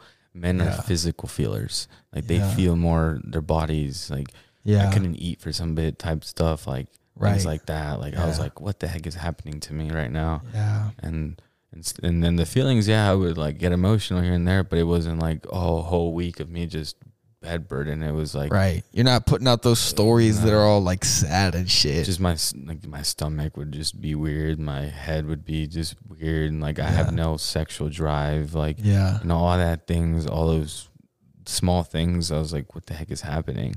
But it's like, it's just I'm feeling, because it's real. I'm in pain. I'm in pain, bro, and that's okay. Yeah. Right? Yeah. Yep. The other day, that's funny you say that, because the other day, it wasn't because of girl or anything. I haven't really been talking to anybody for a fat minute now. And like I just noticed, literally, I was walking down the hallway and I had like 5 thoughts hit me all at once. They were like, yo, I should go to the bar. Yo, I should stay home. Yo, I should get mushrooms. Yo, I should fucking take a shower. Yo, I should eat something. Yeah. And I realized, like, in the last second, I was like, dude, I'm extremely vulnerable right now. I have a lot of feelings going on, and I don't really know why. I just need to go to sleep. I hadn't been up for a long time. I'm tearing up about it, thinking about it, because it was like a beautiful moment for me. Yeah, no, dude. I was like super happy that I like was literally just present right there. I was just like, dude, like if a girl hit me up right now, no matter who she was, I'd probably do whatever she wanted to. I'm super vulnerable. Or if one of my friends was like, hey Josh, let's smoke weed, I would say fuck probation, and I'd probably do it. And it's hard to see moments like that because we're constantly doing something. I'm watching TV, I have my phone on, my laptop's next to me, the cat's right here. If somebody was here, I'd be concerned about what they're doing or trying to listen to them or focus on something. And I had like an hour to myself after work one night, and I finally just like let it happen. I was just like, dude, I'm super vulnerable right now. And I laid down and I started crying, and I was like, why though? What's going on? Like what's up, dude? You're being present, dude. Yeah. Yeah. And I think I didn't even come to a conclusion. I just came to the conclusion that I feel some type of way. Yeah. And I need to just calm down. Yeah.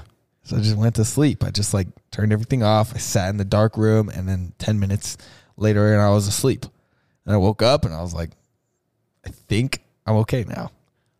Dude, I'm proud of you. I'm proud of you for doing that, especially getting to that. And it comes back to that, like what I was saying, those small little trophies. that right there was a big trophy. Like, not a small one for you. It felt like it. Yeah, exactly. Because usually when I get like all angsty, then I do something instead of stop. So it's like that is huge. And I don't know, I can't even fathom into words, like, but that is, I don't know, like, it's a rewarding feeling as even as a friend and understanding everything to you too. It's like, that's Thanks, big, man. Yeah, man. But don't like ever take anything small for granted, and that is huge. And keep dwindling on that thought, because that is a big realization. Whether you might realize it now or later, it might help you. So yeah, I think definitely. I mean, I'm like technically in recovery, right? From all the years of like drinking and doing coke and smoking every day. Still miss smoking, but like from the coke and alcohol especially, I'm like in recovery technically, right? Like what a professional would call it. Yeah. Right? I guess you would say, definitely. You know, I'm in recovery. And so, you know, like going, I don't know, I've just always been the type of person that whenever I did feel angsty, I would do something, whether it would be call someone or go for a run or go work out. I'd do something to chase dopamine. Like I would smoke until I didn't feel anything anymore. And then I just like felt the thing that was going on, and it was just like vulnerable. And so, yeah, I appreciate you, man. Like I appreciate you saying that's a big deal, because it is like, it was like, it's a big deal too. Like, yeah, like it was like, yeah, I haven't even talked about it with anybody, but it really just felt like I wanted to go like just fuck off and stop caring. And like, I couldn't take myself right there. And I don't know if what I did was the right thing to do. I think it was, because I think the right thing to do was do nothing. Because I always try to offset how I feel. If I feel this way, I do this to make me feel better. Or, you know, if I'm tired, then I drink coffee to wake myself up. Or if I'm too energized, then I need to hit something to like go to sleep, you know? And so I was just feeling everything. And I was just like, I just need to go to sleep. I think that was like the beginning of like trying to just kind of like deal with myself. Maybe I should have meditated. Maybe I should have just sat down and like did some breathing. Maybe I should have tried to read something, but my brain was all over the place. Like it was like a mini panic attack, but not because I wasn't freaking out. But I was a little bit freaking out. I don't know. I've never really noticed myself have panic attacks, but after that, now I'm going to like gauge the next time, because I'm going to go, oh dude, am I like freaking out about something right now? Like, what is this? Am I having a panic attack? You know, I don't know. When do you notice yourself trying to offset your feelings? Like if you're tired, you need to wake up. Or if you feel yourself having too much energy, do you do something to offset the energy, make yourself like less energetic or something? Yeah, I've been getting those a lot lately, especially like the energetic feelings. It's like a dopamine rush almost in a way. I find little tasks, whether it be like, I guess doing push-ups. I've been trying.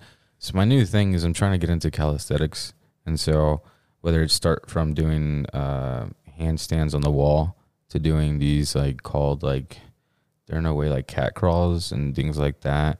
I'll just like flip up on the wall, and I'll just stay there for a little bit. Just let the blood rush a little bit. You know, do something that lets my blood rush a little bit, whether it be like that, you know, quick push-ups or something, and just breathe a little bit. Which was that next thing I wanted to ask you too, but I'll go back onto this too. What do you picture the idea of meditation, what it is? What would you say meditating is?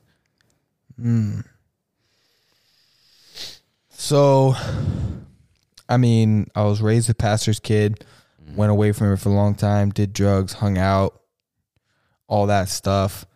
And I just I had one day where I was doing LSD, and I just took too much, right? I like technically overdosed for myself, even though I didn't need to go to the hospital or anything. I just definitely freaked out for like 4 hours.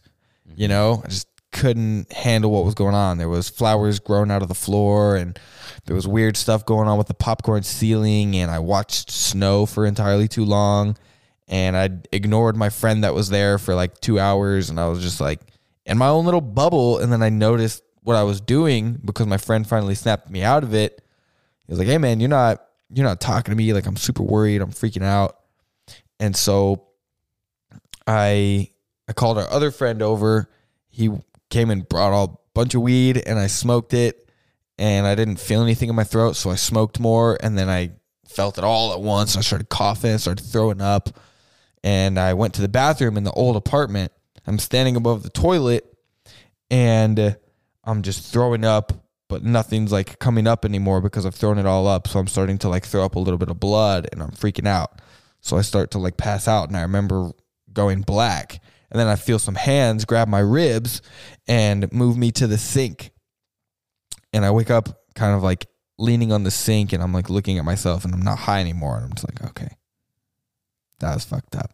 I didn't like that, man. I'm normal now, basically. I'm going to come down from this, and this is going to suck for about 8 hours, and I'm going to rethink what I'm doing. And I went back in the living room, and I was like, "Hey guys, thanks for like moving me to, thanks for not letting me fall into the toilet because I was, blacking out." And they were like, "Dude, you've been in there for 30 minutes alone." I was like, "Okay, cool. I'm gonna go into my room." Went into my room for 5 hours, and I talked to God, bro. Like, I've always had prayers that I've said that people have showed me throughout my life and I thought I had God moments and God experiences, but that was like the first one. That's where my like testimony starts. That's where like, I basically gave my life over to him. That's when I was like reborn, because for the next 5 hours, I just talked to him in my brain. I was like, "God, like what do you think I'm like?" You never hear a voice, but you do, because it's you and God, right? Like, it's you and your consciousness. Your consciousness is God. So for me, meditation is that. Hey God, how you doing today? It's quiet, but you might get something back, Yeah. So for me, meditating is praying, but just kind of like saying things like, "Hey, I'm thankful for, like food that I have. Like, thanks for doing everything you do for me. And, sorry for being like ungrateful sometimes." And just talking to him about anything that I feel I want to talk to him about. If I have some sort of resentment going on, I'm like, "God, I don't like how this is going. Like, why is this going this way? Show me what the reasoning is behind this. Maybe not today, maybe not this year, but like, help me to understand why I don't like this right now." And that's my meditation. That's meditating for me. And I do that sometimes in the dark, sometimes silently, sometimes driving, sometimes working out. You can do it anywhere you feel the urge. But yeah, that's what meditating is for me. I answer things so long-winded sometimes. It's okay. That could have been way easier. Nah, dude, it's actually perfect. And the reason why I asked you that is because a lot of people think that meditating is like, sometimes sitting down, just going, hum, and whatever it is, or finding something, I don't know, what yogis would do, whatever it is like that. But what I've realized too, especially too, and sometimes even reading in some of these books, is meditation is your own thing. There's not a right or wrong way of doing meditating. And it's like that idea of being present is the whole conceptualization of what meditating is. Is it's like that moment that you have with God, whether it be that, or for me, sometimes like I'll click my fingers in rhythmic patterns, and I'll do that for a while. And when I stray away from that, my rhythmic pattern starts getting broken. And so I have to go back into that. I have to think about it. So I regain my present moment. And so in that way, like, whether it be 5, 10, 15, 20, 30 minutes pass by doing that, or something else, like just breathing, or whether it be just wiggling my toes or something like that, just in that moment, that is the meditation and aspect of it. And it's like when you start realizing you can do it more and more, and if you're able to ground yourself more, then it's like when you start mastering what meditation is.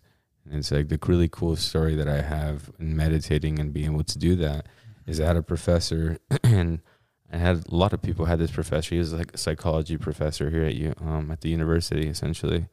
And he went through a hip replacement surgery without anesthesia. So like he got pumped with anesthesia, it wore off, and they pumped him as much as they could, and the anesthesiologist said, like, if we pump you with more, you're gonna die. You're gonna die. Yeah. And so he said, well, just continue the surgery then. And so he's been meditating for fucking years, and he's like a black belt in a lot of things and stuff. So he understands where like that separating the mind and coming into that presence and all those big things. It's like cold water. That separation, everybody thinks that cold water is the benefit, but it's that moment when you step away and you regain the heat, when you're able to gain yourself. It's like that's the improvement. But in this surgery, he essentially, the whole clanging, the sawing, everything, he felt it. Like he felt it, but he showed no emotion. And he went through the whole surgery without anesthesia. And it's like he did it. He told us, he's like, the way I did it is by breathing. It's like by meditating. And I was like, that's insane, because this is like, it's like no bullshit. Like this guy did this.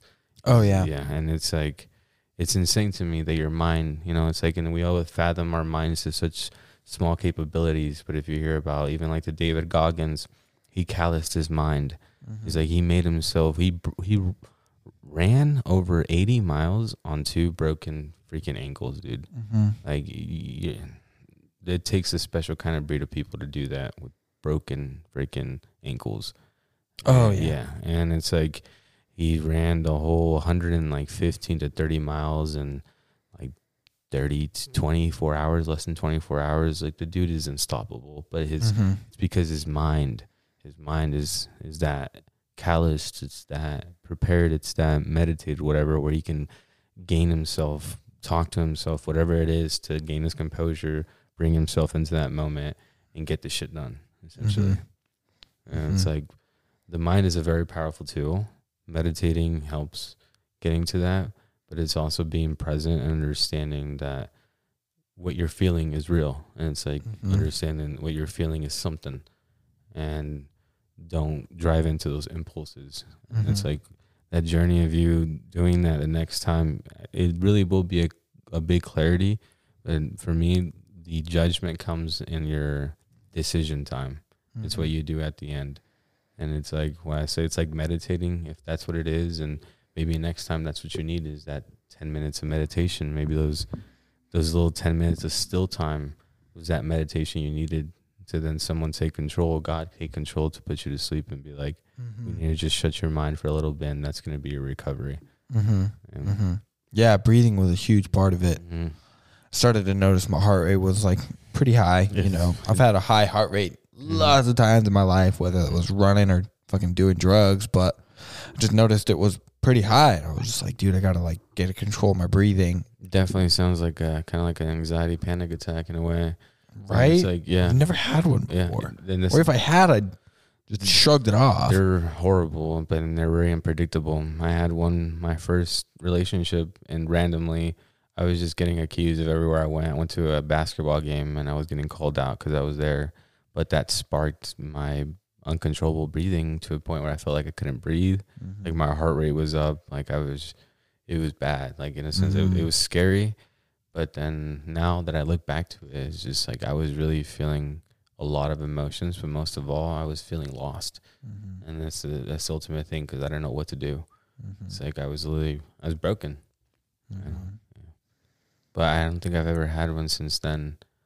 And thankfully, but every time I've ever come too close to feeling anxious and stuff, just either whether it be breathing or just getting up and getting my heart rate a little bit up or something like that, usually helps me cool down. It's interesting. Like people, as we go on, we always think like, oh, dude, I'm this is the best I've ever been at being me, dude. Mm-hmm. You know, I've pretty much got it figured out. I've got the crib, I've got the car. Whether you got a girl or not, you got the girl. Whether it's the guy, you got the guy. Got the cat, you know, got the clothes, got the status, got the job. But like, something always happens where you feel lost. You're just like, dude, I don't know how to handle this situation. Mm-hmm. I don't know what to do with myself. And the people that can like realize that they're lost, I just feel like they're going to succeed at getting out of that situation instead of the people that maybe try to fake it till they make it. Try to just say like, oh, I've got it. I'm not lost. Whatever situation I'm in, someone else did something wrong. Like the situation is wrong, not me. Mm-hmm. But most times when you hear about people's lives, they say, oh, it's me that's wrong. Oh, I fucked up. Yeah. The whole thing is wrong. The girl's wrong. The car's wrong. The clothes are wrong. The job is wrong. Society told me to do it, and I've done it, and now I don't give a fuck. And that's why I'm freaking out. Mm. You always hear those stories. You know, reading books, or I listen to a lot of podcasts. Mm-hmm. Podcasts are my books. And it's just like, they're always the ones that are wrong. Mm-hmm. So then that, you know, you have a moment like that here at 24, you're like, shit, dude. Well, I better figure it out. Otherwise, pretty soon I'm going to be 42 and have one, and then it's going to be worse. Yeah. Yeah. I'm going to be like, fuck. Yeah. Got 24 more years compact onto the 24 years. I'm going to be screwed, bro. Yeah. Just got to be real with yourself, man. Like, don't be afraid to reach out either, because I guess that's the thing that also I was able to find beauty in, and also a very reaffirmation, is that reaching out will bring sometimes answers that you were less expecting to find there. You know? And it's been a beautiful journey. I'll tell you this right now. Like, I guess I would count it from January, so 5 days in now.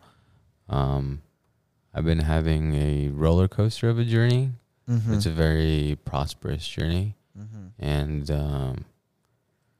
I just hope it continues to be that way, and then I can help, I guess, in a sense, whether it be from what I say or what I act or who I am, to be able to help others and continue to help others in a way. But I'm not broken. And so as calm as collected as you might anybody see. And that's the big point I feel like in yours too, is like as good as someone is, it's like they're broken and they're just all trying to find a way. So we're all trying to find our way together, and we start realizing that, I guess, more, and really life becomes a more beautiful place.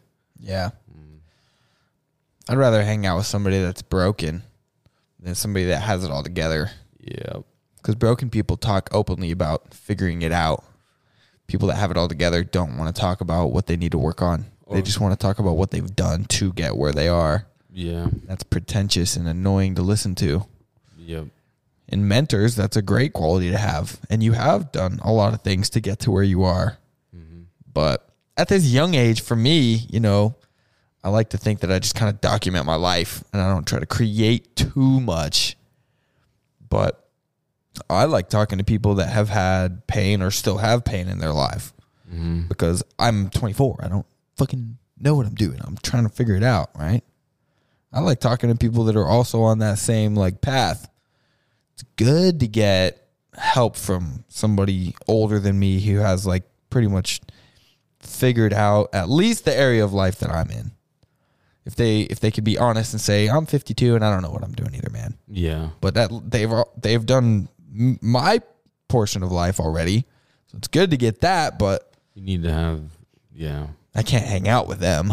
Yeah. I can listen to them. I can hang out for a couple hours, but I can't hang out with them. Can't go bowling with them.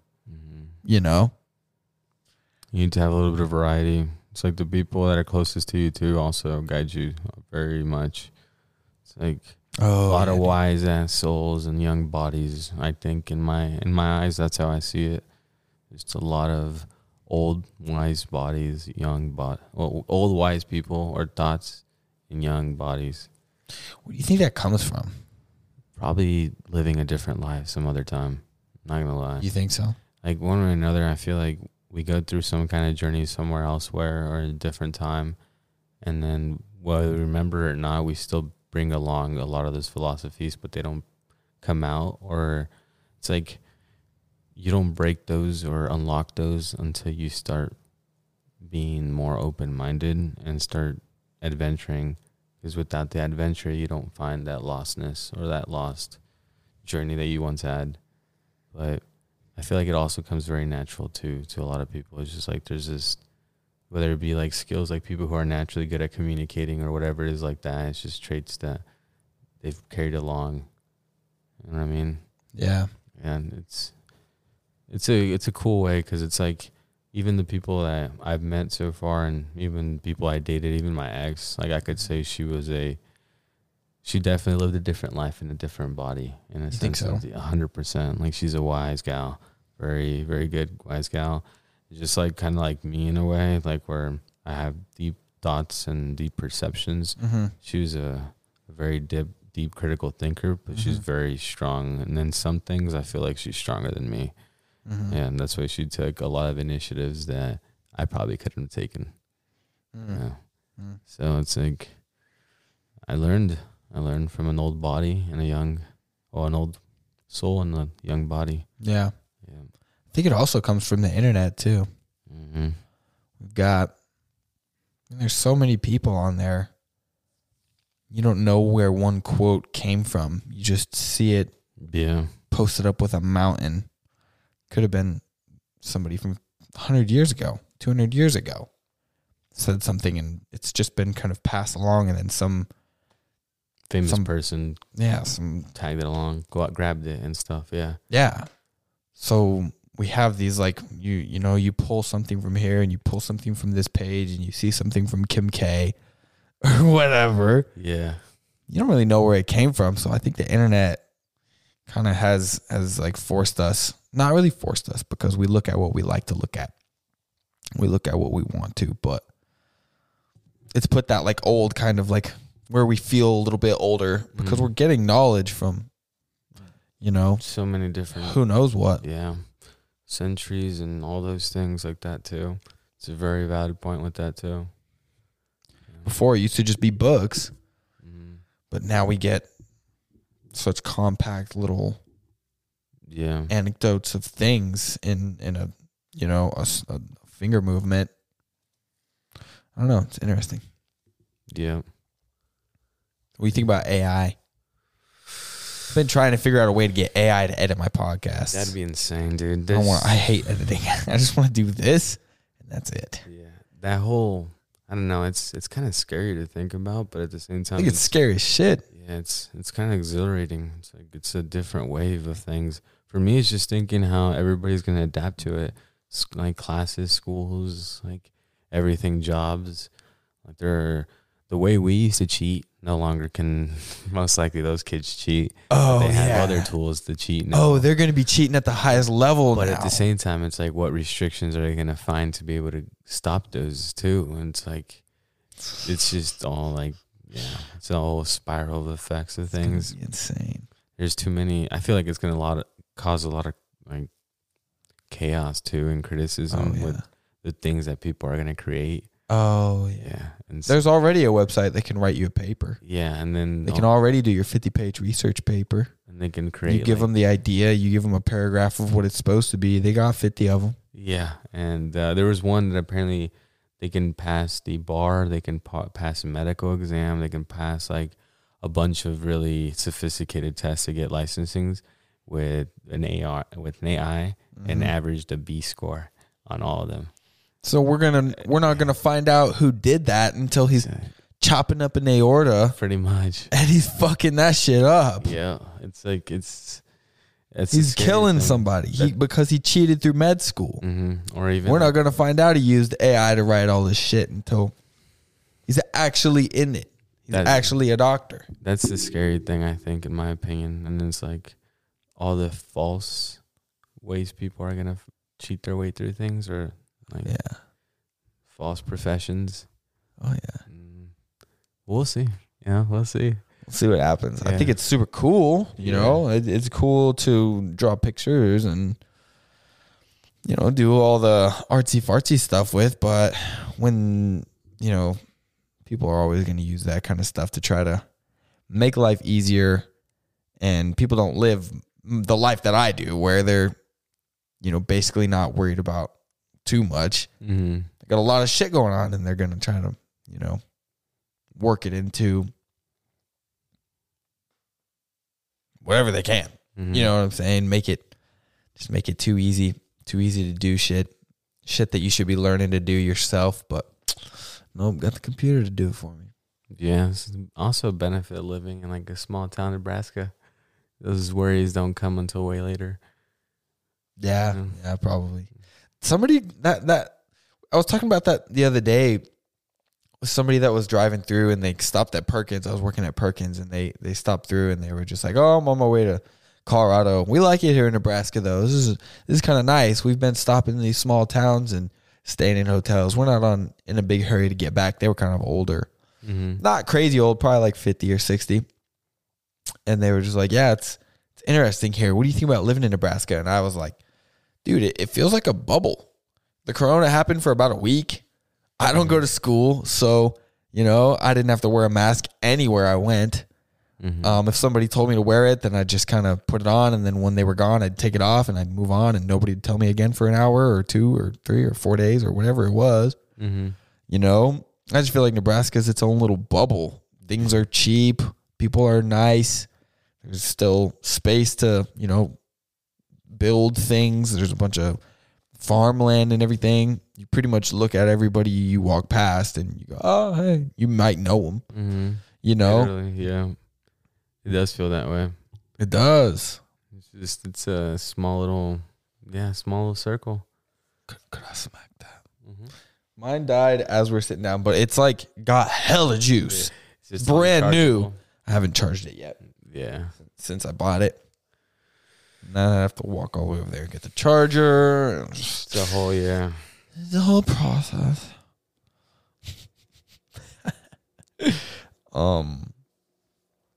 Fucking, what you been watching on TV lately? Do you watch a lot of shows? Do you watch a lot of movies? Or you just been like grinding, like doing things that you're like, "Oh, this is gonna better me"? Or is a little bit of the bettering like sitting down and just being like, "I'm gonna watch The Office.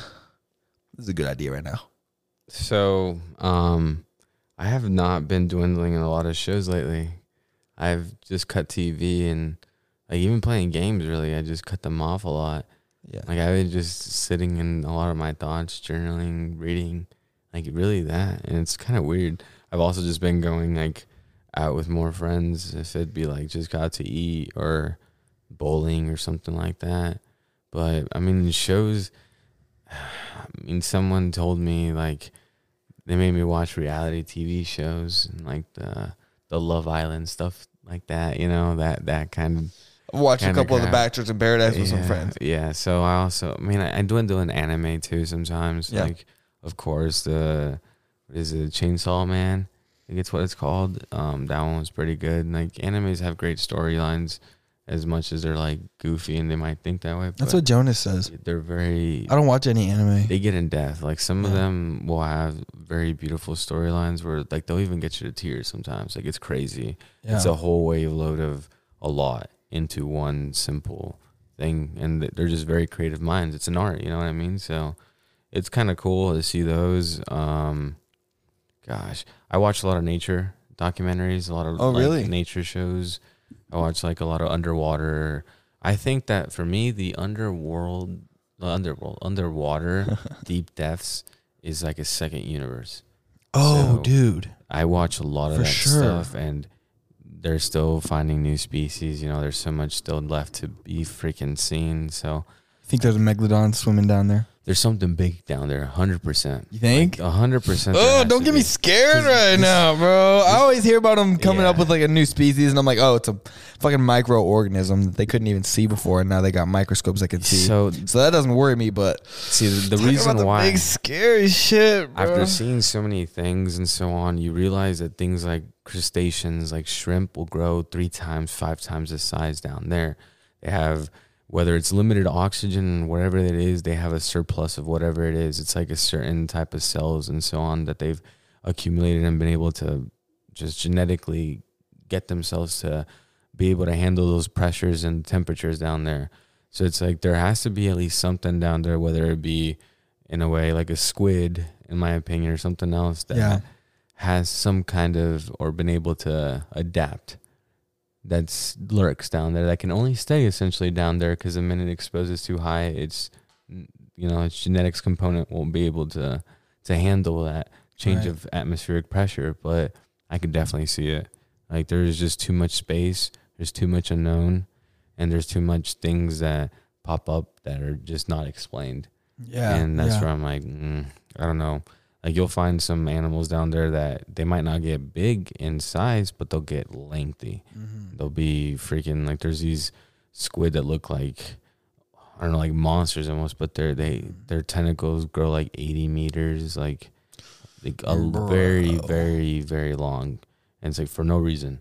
So it's like, if that, for whatever reason, and we just found that out, it's like, what else is out there? You know, there's a lot of caves down there. A lot of things. Something could be like, you think something could be dormant down there? It's been sleeping for like 300 years. Could be. You know what I mean, I can definitely see in the Antarctic, like that's where things are frozen. As now things are getting unfrozen. Some Captain America type situation. Yeah, bro, they got a woolly mammoth still alive. It could be. You know, never know, because they found replicas of almost intact baby woolly mammoths and stuff like that, where they can extract actual DNA from them and all this stuff. Like, it's nuts. The bacteria that's get exposed that now can cause a lot of issues because it's unknown. And back in the day, it had a lot more room to do things and stuff like that. So, you think they got stuff at Area 51, like aliens? Shit, man, that's a good question. I could see them having something different. Aliens, I don't know.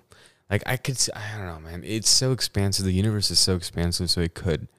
Like, and the more you learn about it, the more, like, there's places that are just like our places. Mm-hmm. You know, maybe we haven't got exactly a live specimen, but something that is close enough to looking like there's live something out there. Yeah. Yeah, because, like, specimens, I feel like if it would be in a different galaxy, perhaps, or even deeper down, or deeper somewhere, it's going to take a while before we actually get something like that. But yeah, I don't want to be the idiot that says, nah, aliens aren't real, and then one pops up, because I don't know things. If I don't know something, I'm not going to for sure say it. There's too much unknowns in the world. Yeah. And I'm not a genius, and I don't know, you know, so exactly. I don't know. Yeah.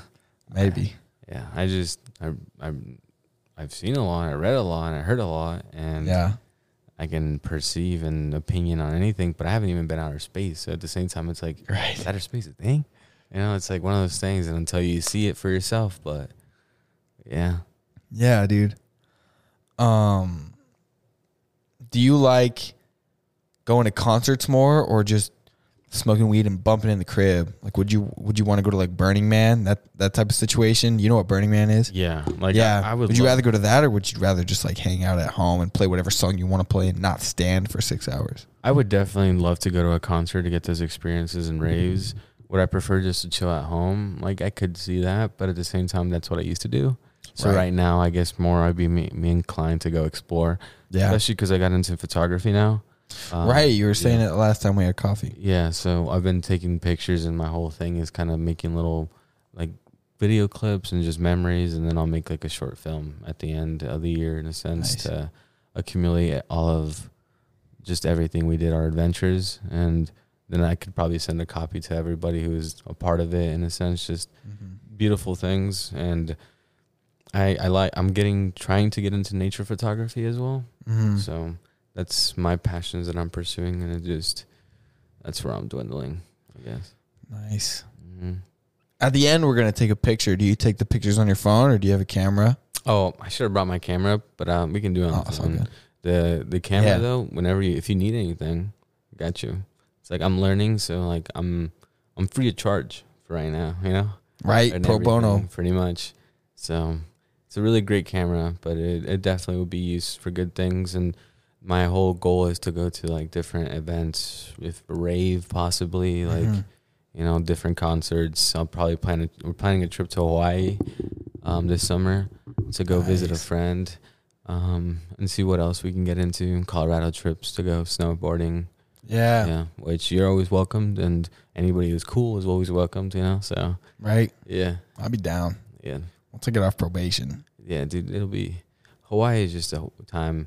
I've never gotten a tattoo, so this is a thing too. Oh, you haven't? No, and my parents are very against it too, which, bless you. I don't really, bless you. Yeah. I don't care much anymore. Like, I'd probably do it, but I think my first tattoo, if I were to do it, I think it's going to be in Hawaii, and I want to get a tribal poked stick tattoo. Really? Yeah, like I want to go meet the culture, go experience it, because the Samoans especially, if you don't know much about them, but they're very spiritual, very connected. Yeah. And for like example, if you have a tattoo or something like that, if you get honored to be able to get one, and you're anywhere in the world and you're getting jumped, and a Samoan sees that tattoo, they'll jump in and fight those other people with you. Like, it's just kind of a natural brotherhood bond that you have through something as simple as artwork on your body. But for them, it's like, it's a very big, deep thing. Like, I could go more in depth, but it's just like, it's really cool. And they don't allow everybody to do it, but some of the people I know over there, like, know their cultures and stuff like that, and the people.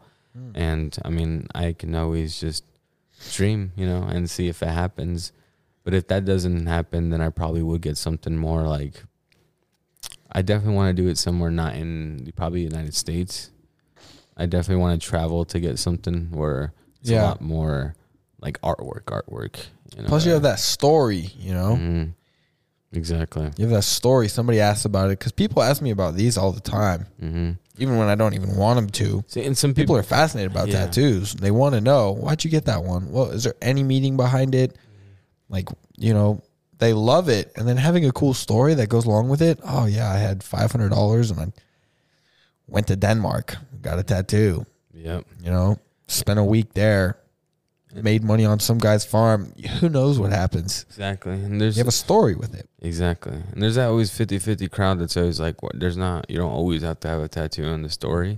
But I'm like, if I at least want to start with my first one, I'll start with the first one with the story, and then after that, I can expand essentially. But I at least want to have some of those where like, yeah, that was fucking a journey to get to that, or that shit hurt so much. But the whole experience made me say yes, you know, like anything like that is just more memorable, and then you carry it on. And then like when you have kids too, be like, dude, I was in this freaking village and whatever, and in the middle of a tribe. Surrounded by whatever, there was no hygiene. I didn't care. They rubbed dirt after that, like, and it was awesome. And here I am today, you know? Right? And it's like everybody who ever thought like, oh, rubbing on dirt on a wound, that's getting infected. It's like, well, shit, I'm here now, so yeah, good, you know. Yeah, so we'll see how it happens. Hopefully, it does. That's one of my goals for this year. So if it happens, it'll be dope. Go on a trip and get a tat. Especially Hawaii. I want to get that Samoan one. Yeah. Tribal, like those guys. I don't want to get too in depth because I don't want to also mess up anything and then offend anybody too. Oh, okay. But it's like those things too. It's like it's definitely want to go learn about it. Yeah, a rite of passage. Yeah, and that's a rite of passage I want to dwindle on 100%. Nice, nice, dude. Yeah, that'd be insane. Yeah, I've never met anybody real cultured, you know, real, like going to India or something, like they have a culture that I don't understand. Like I've never done anything like that. Yeah. It's and I think that'd be awesome. I have this now little baby book almost, and it's like about this Buddhist monk lady, and she just talks about a lot of crazy things. But the big thing about her book is that she makes you realize that she's just a human being. Like, she has lust, she has jealousy, she has hate, and she talks about all that. She talks about how she's a Buddhist monk and she feels jealous, which all those things you're not supposed to do as a Buddhist monk. Right. But she like talks about the realness of it, and it's really cool to see it that they're just regular people. Their just beliefs are very strong. And it's like, it's just, simple as that. I mean, it's just like with Christians, we're humans first before we're associated with anything. You know, religion is important for a lot of people. And, you know, I say that I believe in Jesus, but like, I hit on women when I shouldn't. You know, I've had sex before I've married. Like, I think it's super important to have a relationship with your higher power before you say I'm condemned by the higher power for like what I've done. That's why I come back to Christianity, because I don't know a ton about a lot of other religions. I really don't. I'm pretty stupid. But with Jesus, it's like everything is kind of determined on what he's done already for you so that you can have a relationship with him, instead of where there's some religions where your whole afterlife experience is based on what you do. And I just get stuck on it because it's like, okay, I do things and I don't even know why. If there's a God, I like to think that he did everything that he did and does everything that he does for a reason, and nothing that I can do can mess up what he's doing. So if I mess up, that's why the relationship with him is important, because he can't mess up. He's perfect.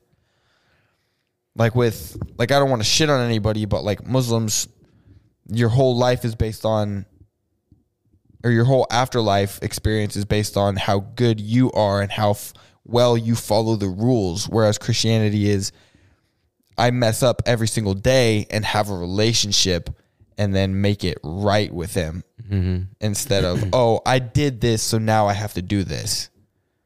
That's why I just get stuck, but I want to talk to more. And I'm not saying that like my religion is right or like the way that I think is right. I'm not going to be that idiot either. That's, oh, well, you know, there's a heaven and a hell, and if you don't believe it, then, you know, probably going to go to hell. I'm not going to say that because I don't know. All I can do is just live off of my experiences and then do what I think is right. And then hopefully in the end, I'm right. You know, hopefully in the end, what I'm believing in my whole life is the right thing to believe in, if there is a right thing to believe in. But I don't know. I do definitely want to like eventually, if I keep doing this podcast, I want to have like somebody from every religion on. You know, like I have to talk to these people. 100%. I have to learn more than what I know now, because I'm seriously stupid. Like, I don't know anything. People are fascinating. Yeah, 100%. And that's why it's like, too, it's like, I just want to keep meeting new people. That's why I can't fathom myself to stop right now, too. And it's like the relationship aspect of that thing, too. I think that's what stops it. I'm not saying I can't with the relationship. I just want to meet someone who understands that same idea, too. It's like you can both grow together and you can still adventure together, both together and separately. And it's like, and still have that connection. But it's like, we'll see, you know, it's like you're just kind of going through life, just seeing what's out there.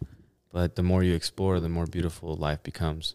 It's like, so you got to be open-minded. That's the one thing that I tell, like, people, and I try to tell my buddies who I feel like are too constructed in things or too just singled out, is just be a little more open-minded, just in every aspect. Is that definitely it makes life more beautiful. It just makes it easier, but at the same time, it just makes it more clear.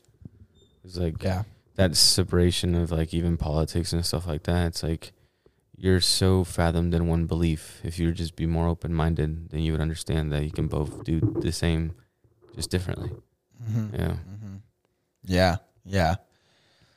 I have a hard time talking to people who are, they might not even be abrasive about it, but the way that they think is not going to change. You know what I'm saying? You can tell when you meet somebody that's, oh, dude, nothing I say is going to make this person have a kind of a circle conversation with me. It's going to be one line. You know what I'm saying? Like in a circle conversation, you can say something, they can say something, brings it over here. You can say something, brings it way up here. and you're both totally on opposites, and then you can come back around and still go bowling after it. You know, you can still hang out. You can still spend time with this person. You can still show up to work with this person the next day and not have some, oh, this guy thinks this and he's fucking stupid for that. Or no, or like have that sense of, oh, they think I'm wrong because I think differently than them. Like when you have a conversation with someone who it's going to go in a line, like you're starting here, and if you're not with them on the line, then by the end of it, you're here and they're there, and that's it. You remember how you were saying about that girl at it's just like the example of the girl at the coffee place and the Snapchat getting feared of that and like that. It goes back to that. If you're just open-minded and then you just go to them and then they are open-minded as well, you just met another open-minded individual and they answered your question of being more open-minded, you know, and it's like simple as that. And that's why it's like sometimes best to just take the first steps or the first baby steps and things and that feel uncomfortable, because then you'll find the most clarity in them. Scary though. Yeah, it is a scary thing, but hey, not even talking to girls, just like the whatever is scary, you know. But it's like you can't grow with being scared all the time.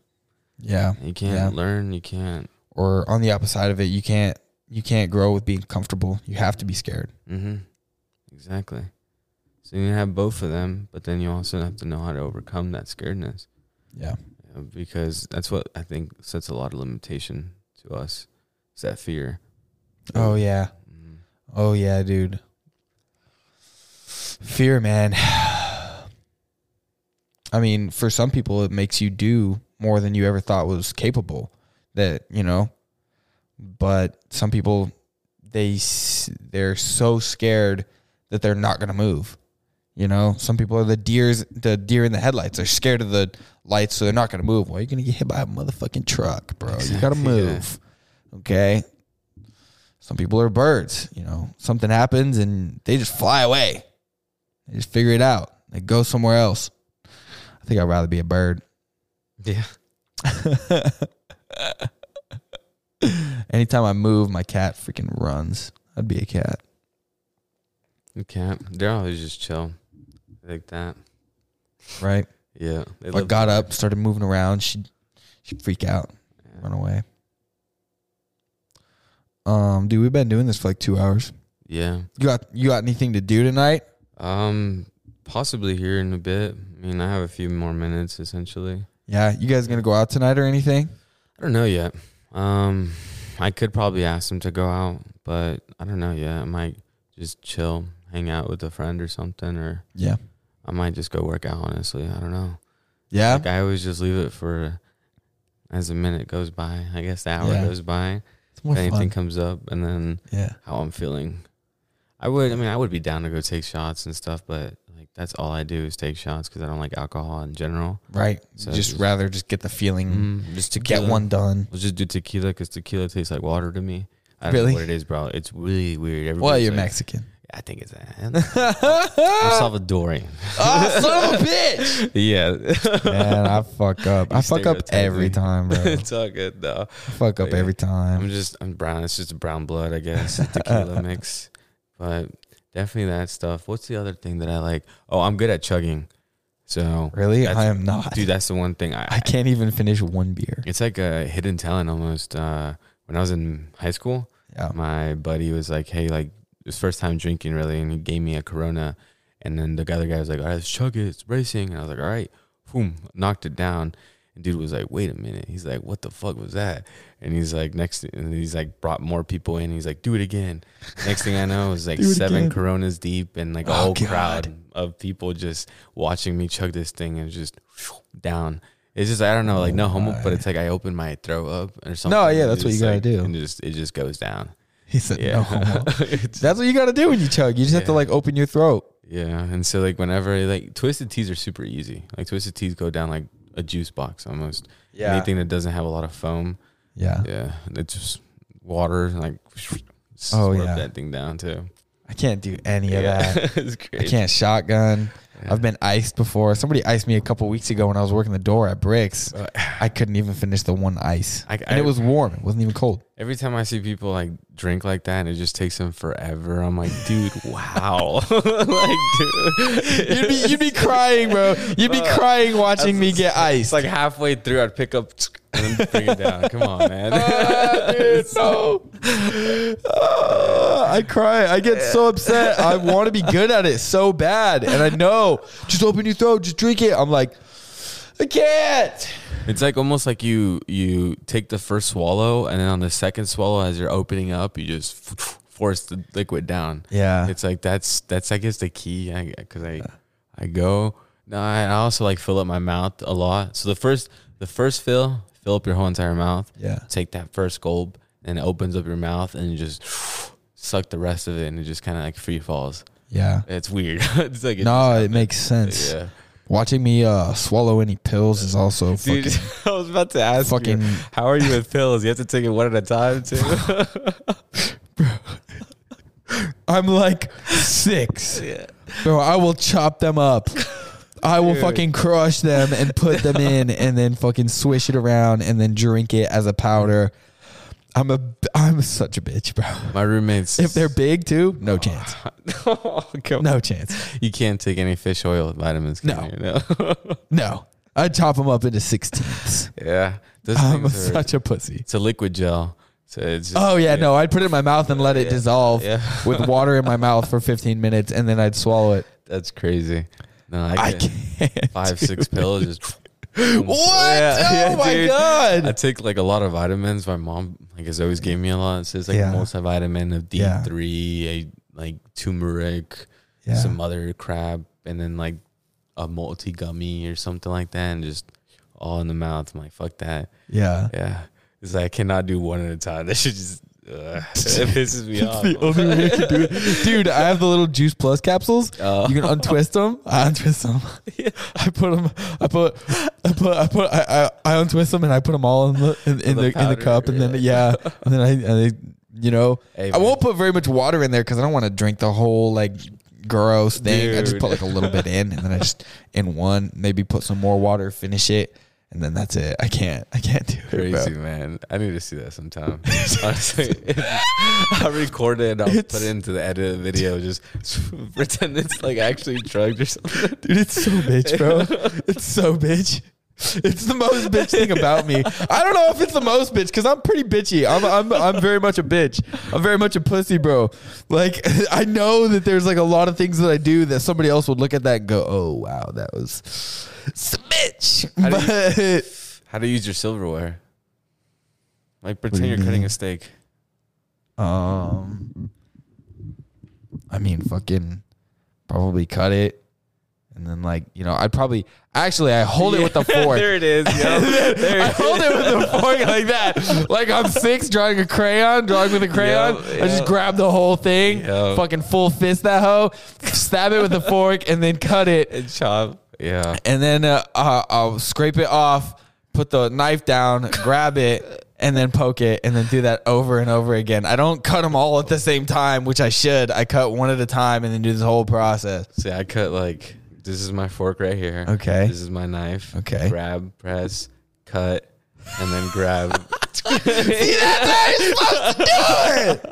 Fuck, dude. You know why? Like, also, I really like doing that. Because you're a man. Because you have balls and a wiener. Have you ever seen Mr. and Mrs. Smith? No. So there's Brad Pitt? Yeah. So he's Angelina Jolie. Yeah, there's a scene of him eating breakfast. I don't know what it is about him, like the mouthful, but he's like chewing and he's just like, he looks good chewing. And I'm like, oh, bro, that mouthful of food, like if you do it correct, I'm like, that probably looks attractive. So I was like, dude, I'm always going to try to eat more sophisticated to look like that. Every time I eat breakfast, that's the first thing that comes into my mind is next time I do anything with you and we eat, I'm just thinking in my brain, Emerson thinking he looks like Brad Pitt right now. Just with the steak over here in the side cheek, just Oh shit, that's funny you say that though, because all of the Ocean's movies, like any scene Brad Pitt's in, and they're not doing something, he's eating. Yeah, but he looks good eating. He looks fucking good eating. That's what I'm saying, dude. They wouldn't do that for anybody else. It's like the jawline. He looks fucking hot as shit. And he just like all packs it to one side and yeah, bro. Half like chewing with his side smile. Like, just little fucker, dude. Fuck that guy, huh? Son of a bitch. But yeah, that's why I do it like that. That's funny as shit. Yeah, I don't know who the fuck taught me how to eat, bro. I stabbed that shit and then cut it and then put it all down and then grab the fork and then eat it. And I also eat steak with fucking barbecue sauce like a pussy. I don't eat the steak like A1 some people are like, oh, okay, I don't need any sauce with my fucking steak. Steak should be eaten with no sauce, bitch. I eat it with barbecue sauce. Heinz 57, some A1. A1, yeah. Tabasco sauce mixed with that. Ooh. Kind of good. My dad does a lot. Yeah. I eat like carne asada type situation, with salsa. My mom makes some homemade salsa. Oh yeah. Shit's gas. Yeah, that way. But like a steak at a restaurant, I'll just eat it like that. Yeah. At a restaurant, it's easier. When I make I have steaks in the sink right now. They're de-thined. They're probably de-thawed as fuck.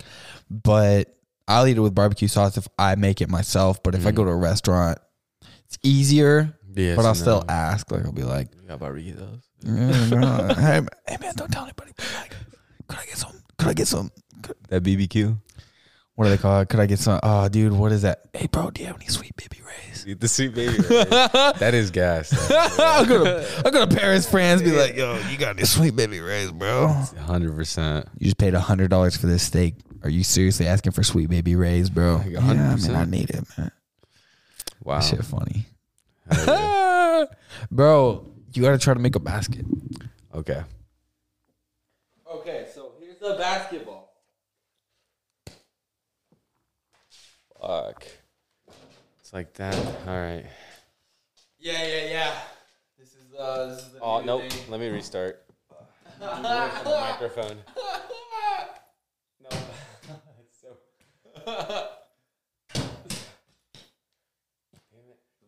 How many shots? Oh, that was close. That was number 4 or number 5? Oh! Come on. Bro, that's getting close. We'll call that 6. That was worse. Yeah. 7. This is ridiculous. Oh! Did that go in? Yeah. Okay, good. That was number 8, bro. Number 8 then. Cool. Took Emercito 8 shots to make the fucking hoop in the Ugly Franco show, okay? What's the record? I don't know. No. Pretty sure you have it. Yeah, let's go. On one of my last podcasts I did, I had a bunch of stupid fucking stuff in my fridge. It was like an apple, pickle relish, sour cream, and like Chachi's powder, like salt seasoning shit. Oh yeah. And I put it all together, and I told them, okay, you got 5 shots. If you don't make it, then you got to take a bite of this apple with all this shit on it. And they couldn't make it in 5 shots. Well, one of them did make it in 5 shots. But they're like the line goes from the edge of the black thing to that way, and then the edge of the black thing to that way, right? Yeah. So like you got to stand behind there. So they were standing like right here. Oh, one of them made it in like 2, and then one of them made it in 8. Well, 8 shots sitting So 8 down. shots is Okay, I'll take it. But your boy, I mean, it took me about 3. So. Yeah, let's see it again then. Okay, you want it? All right. That was number 1. You did it sitting down, so I'm gonna do it for the couch too. Yeah. Let's see. It's number 1. Number 2 was worse. It was way worse. It was way worse, dude. All right, I'm automatic from right here though. All right. Number 3. Okay. Biffed it again. Automatic is automatic. Bold statement. Automatic. Automatic. Number 4. Oh, okay. Still missed. Fuck. One more automatic. Automatic. Fuck. Yep. Automatic title taken away. Oh, there it is. All right. We'll give him the 4th one. Automatic it is. Okay, so nobody has beaten me in my house. Okay. What was that, like 7? We'll just say 7. It was something like 7. 6. We'll just go 6. I don't think it was 8. That's the whole point. See, that was 4 over there. You shot 5, and he shot 6. Yeah, 6. Yeah. All right. Fuck. Well, yeah. So I got that, and I was like, dude, I'm just gonna make people shoot it, Yeah, might as and well. fuck around because it's fun. Yeah, You know? I like it.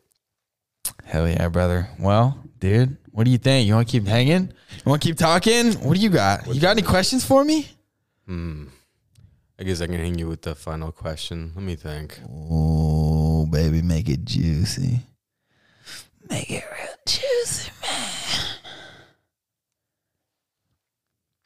Gotta rip your scuzzer while you're thinking? Yeah, Such a fucking fiend. it's okay. Let's see. Shout out to Drew Size. Drew Size is the one who calls it a scuzzer. Yeah. Dang, I haven't seen him in forever. Hope he's doing good. Oh, yeah, he's chilling. Drewski. Hopefully. Maybe he's dead. I don't know. I haven't seen him in a while. He's a wild man. Tiger, is it? Yeah, Tiger. That's all I remember him from.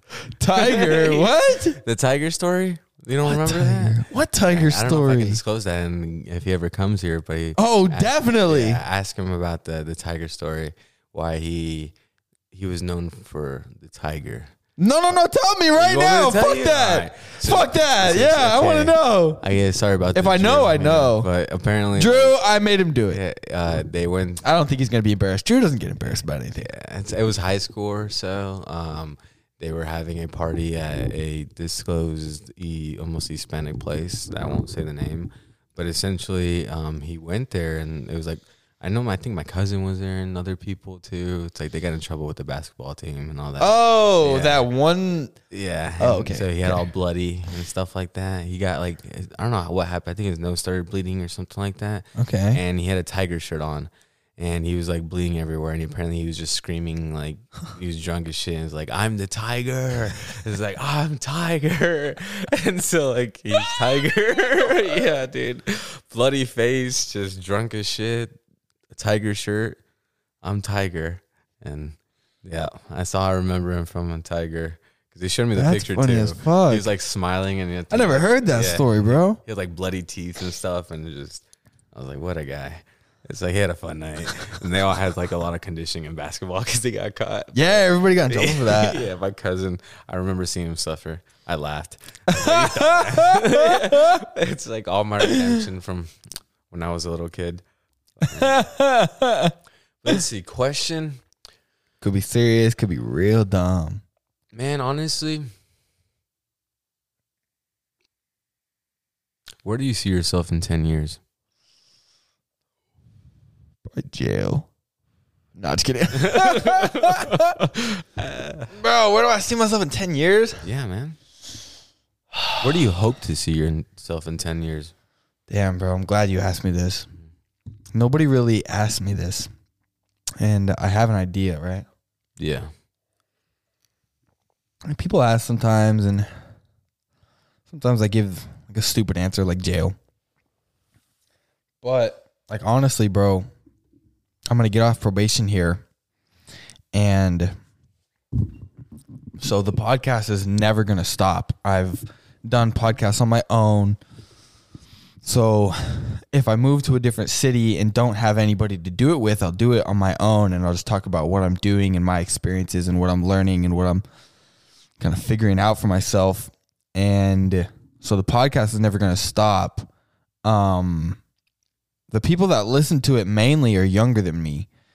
The age group is like 23 to 27. So I'm 24, and I know like a lot of my friends listen to it, and a lot of, I have a lot of people that people know, and so they'll share it on their story, and then their friends will listen to it. But like people that just find out that I have a podcast that I haven't had on, that I don't really know, are younger than me, like kids in high school or kids that are still in college and stuff like that. Yeah. So that'll be like my target audience, I guess, is like young kids. But what I want to do, because I have no skill, I have no degree, I learned how to make t-shirts for a year and a half, but I'm not really doing anything with that.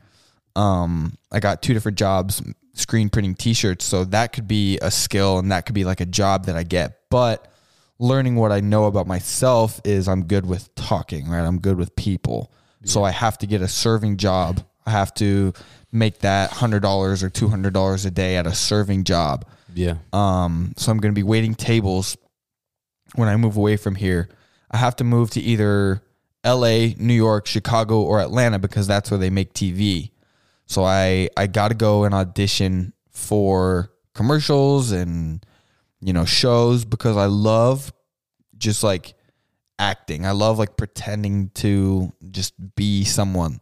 When I go to work, I'll bust out my dumb little voices and I'll do like my accents and stuff like that. And I'll just be that person and take people's mind off of, oh, we're getting slammed right now out front. I'll just do that. I love that.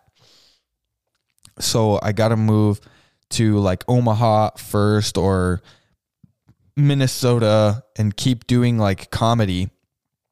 Do like open mics every night, because when I was doing open mics, I was doing them like once or twice a month, maybe up to 4 times a month. That's not really, when you go to work 8 hours a day, 9 hours a day, 10 hours a day, that's what you're getting good at. 10 minutes twice a month, you're not really getting good at it, right? So I got to do as many sets as I can in a night. I got to go to an open mic here. I got to go to an open mic here. I got to go open mic here. You got to talk to people. That's how I'm going to get people on the podcast, going out, finding relationships, building relationships, stuff like that.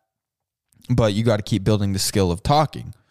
So, I got to just keep talking.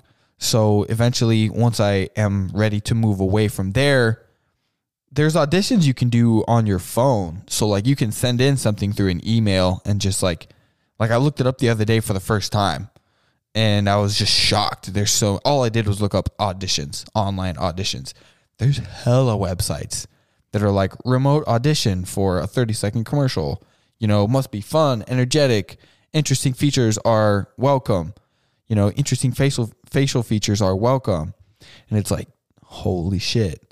But the thing that I want to do is just like not have a job, right? Like I don't want to have to clock in, right? Or if I do clock in, I want to be in the entertainment business somewhere, because I listen to so many podcasts, and not to be like pretentious or sound like, I listen to a lot of podcasts, bro. They're comedy podcasts, but I'm learning from them. Like, I don't care what you say, like not you, but like if somebody's listening, they're like, you can't learn anything from a comedy podcast, bro. If you're going into it with intention, you can learn anything, whether from their story or how they're telling a story about nothing. Like you can like listen, you can listen to how they ask a question, which gets a great response from whoever they're talking to, whether they're the guest or the interviewer. Like you can learn something. So I'm learning something all the time. And so, dude, in 10 years, hopefully I am in a bigger city, pursuing that path. I don't have a set goal. Like in 5 years, I want to be making money from my podcast and not have a job, or in 3 years, I want to have half my bills paid from the podcast, or in 2 months, I want to have a TikTok go viral. I don't have any goals like that. However long it takes me is however long it takes me, because along the way, life happens, right? Mm-hmm. Life knocks at the door, goes, hey, fool, fuck you. Yeah. Right? Like shit happens. So I don't know what's going to happen, whether I meet a girl, starting a family, stuff like that, or I have a health problem, or I get into a car accident, like whatever happens, I don't know. So I'm not putting like a time limit on myself at all. I just have to continue to like try to do this, because this is what I love to do. I love to entertain. I love to listen. I like to learn. I like to talk, So 10 years from now, I see myself like being broke, because 10 years, it doesn't feel, I'll only be 34. That's still young as fuck, right? So in 10 years, I don't think that I'm just going to be like, like the man on the set or whatever. Maybe I'll get a couple lead roles in a couple TV shows or something. I don't know. I could be guy number 8. I could be grinding it out, working at serving jobs and getting $5,000 a week, or $5,000 a gig once every 3 months, and then just continuing to show up for the auditions and be that guy for forever. But that's a fulfilling life to me because I'm like trying to do what I like to do. And then maybe at 80, I get something and, you know, they're like, okay, we'll pay you $30 million to be in this movie. And that's like the pinnacle of my skills. That at 80 is when all of my skills have finally compounded and I'm perfect for the 80-year-old fucking wise guy, you know, like the Morgan Freeman type guy or the fucking Michael Caine type guy, you know, Alfred and Batman. Yeah. You know, maybe that's when I'm going to hit the peak in my like acting career and I'll finally be like, okay, well, I got 20 more years, maybe, you know? Yeah.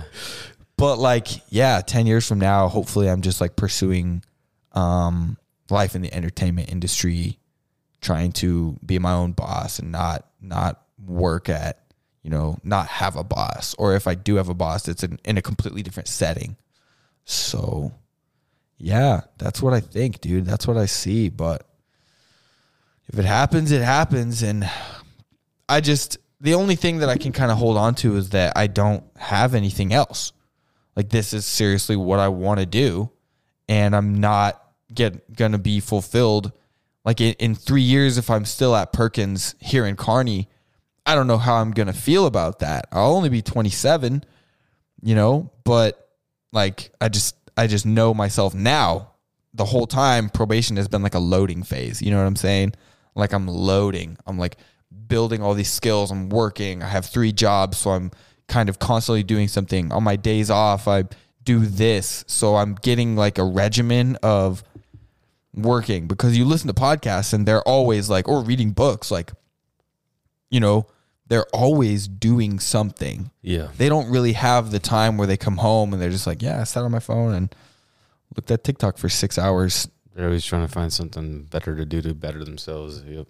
They're working out, they're interviewing someone, they're flying somewhere, they're making a call to do something, they're going to the auditions, they're on set, they're reading the script, they're learning, they're vlogging, they're making content for online, they're talking to their business people about how they can get their merch out better or what they can do to make the consumer experience better. Like, they're doing something all the time. Yeah. And listening to the podcast, it like hit me, dude. It was one of those moments where you had the night where you're like, okay, I'm going to change and I'm going to change tomorrow. And it set off, and it took like a long time to get where you are now. And it still is taking time to get where you want to be, even though it's never going to stop. Right. Mm-hmm. Like, that's what it was for me. It was just like, fuck, dude. Like, I don't do enough things. I go to Domino's and I come home. Mm-hmm. I do my podcast, but that's once a week. You know, I don't learn how to make my podcast grow. I'm not learning how to build credit or, you know, do things like that. Yeah, it just kind of hit me, and I was just like, dude, I got to be doing more. So that's why, like, I could work at Domino's every day and be just fine. Like, I could make enough money to pay the bills and buy my coffee, and I'll be fine. Right. But like, of course, doing more things is going to bring you more money, which is going to fund what you really want to do in life, whether that's hang out at home, buy weed, play video games, like fucking buy shirts, stuff like that. Whatever it is you want to do, I'm not knocking it. Live and let live, right? Yeah. But like, what I want to do is, you know, go into the entertainment business. So I got another job working at Perkins, and then I moved to day shift immediately. So days at Domino's, I was nights at Domino's for forever. So I'd sleep till 4 in the afternoon. I'd get home at 2, 3 in the morning, go to drug testing maybe at 4:45, and then sleep until 4. And then wake up and then do the whole thing. I felt like I was wasting my time, and I did that for over a year. So I just got that idea, listening to a podcast, like, fuck, I'm not doing enough. Switched it. Gone to days now at Domino's, days at Perkins, and then I work 1 or 2 nights a week at the Bricks, and then I do this. Do I still waste time? Of course. Like, I'm not the hardest worker that I know. You know what I'm saying? Like, Kevin Hart can look at himself and say, no, I'm the hardest motherfucking worker I know. I'm the hardest working person in Hollywood. I don't give a shit. You know, I am definitely not the hardest working person, even in Kearney. But like, this is what I know that I have to do to get me on the path. Even though being the hardest worker isn't something that I value very much. Like David Goggins, like it will eat his soul if he doesn't feel like he's the hardest worker in the room. Mm-hmm. Like I'm pretty much chilling, knowing that I do what I want to do and I'm working hard at it. But if somebody else is like, you could be doing more, I'll just go, yeah, you're probably right. And then that's it. Mm-hmm. You know? I mean, every journey starts at different times, and then you always just, it's just the beginning right now. You're just the beginning of your journey too. Yeah, It's dude. It really is, and it's just good for you to finally found something where you're passionate enough to keep as a trait. And that's the thing, as long as you see yourself better in 10 years, it's like that's the most important thing for me. I mean, that's, I guess, the big takeaway for me is as long as you see improvement, and as simple as that. What about you? Where do you see yourself in 10 years? Well, thanks for asking first, man. No worries. I do like talking about myself sometimes. Yeah, and I like hearing about other people, so it's perfect. Yeah. Me in 10 years, it's besides me being in a better place. I really hope that I can find the stability in myself, whether it be finding the passion in real estate or finding the passion in my career choice. That I still have that drive, or if wherever I'm at, I'm happy in a way where I can keep continuing and still see a bigger journey after those next 10 years. Because at 35, it is not that far away, but I don't want to limit myself to 35, and I want to keep going. And in 35, whether I am in a good place, I want to be in a better place at 45, and in a better place in 55, and then even a better place at 65, as long as I can. Essentially, I never stop. So, I mean, maybe wealth isn't a big thing, but at the same time, I just hope I have enough health and prosperity to be able to help the people I hope to help and help the contributions that I hope to help in the future, in a sense. So that's where I care about wealth. But besides that, I just care about my good standing in health and good standing mentally, and the people around me are doing good. And just simple as that. 10 years from now, whatever it is, I know it'll be good. And I think I'm content with that. I don't have essentially a plan constructed entirely, but I know it'll be good. Yeah. Yeah. I know you're more secure in yourself than this, but don't worry about not having a plan, because literally a year ago at 23, this is when it like started in my brain. Like I've always kind of had like a plan, but for sure 22 years, it was just whatever I'm doing today is the plan. And I don't know what I'm doing today. Yeah. So like it barely started for me at 23, you know? And I know you're more secure in yourself than, you know, being worried about not having a plan. But yeah, if there's anything I could give you, like, don't trip about not having a plan, because like anything younger than 30 is still young as shit. Yeah. And even 40, bro, is young as shit. Yeah. Still a Like, lot of life to live. There's a ton of life. Like people at 50 look at us and call us babies. Yeah. Like we think we're adults. We're coming into our own. They literally laugh at us. And that's how it should be. Yeah. We are babies. We're like, I'm not even, like, I'm about to turn 25 here in February, and if I live to 100, that's 1/4 of my life. You know? Like there's so much time. Yeah. I appreciate your words, man. Well, you know, I do what I can, but I also know everything. So never doubt me. Just kidding. 100%. Always. Dude. Fucking SITO, thanks for coming, dude. Yeah, thanks for having me, dude. I'm glad you came now. This is a good time in both of our lives to talk about stuff, you know? Yeah. Would have been different if we did this a year ago. 100%. So I never can rush anything. Yeah, timing is everything, baby. Yes, sir. Dude, do you have anything to give to the people before we dip out of this hoe? Man, one of your lasting remarks here. I think I might have something. Nah, you can't have a quote. It's got to be from your brain. This is my quote, actually. Oh! These are my sayings, in a sense. Oh, this was something I said. Dude, let's go, dude.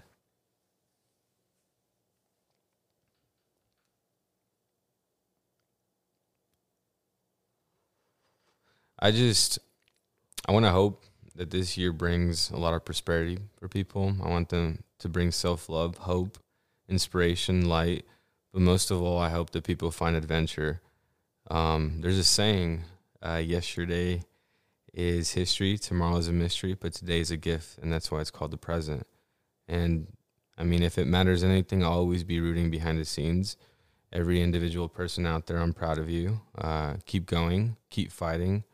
It's okay if it hurts. It's just like really maybe through the darkened journey that we are taught how to appreciate the warm, how to chase the light. I hope you guys have a blessed new year, and I hope you guys continue to find beauty wherever there is not, and keep finding the light when there isn't. Real shit, dude. Real shit. Ladies and gentlemen, Emerson Canales. This is episode whatever the fuck it is of the Ugly Franco Show. Thanks for fucking hanging out with us. I love you guys. Drink some water, go for a walk, get some sunlight, call your mom, tell your lover, hug a stranger. Fucking do your best, dude. Have a blast, baby. Love you guys. Love you. We out.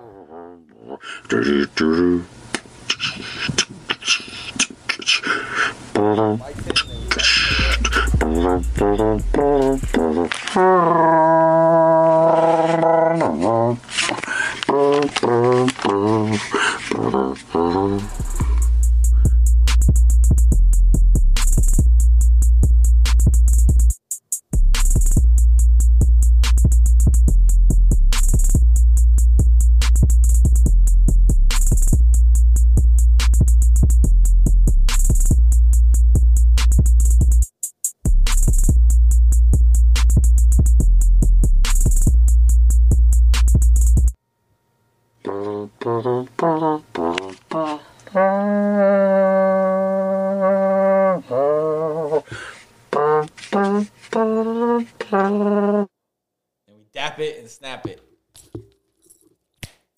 Whoa!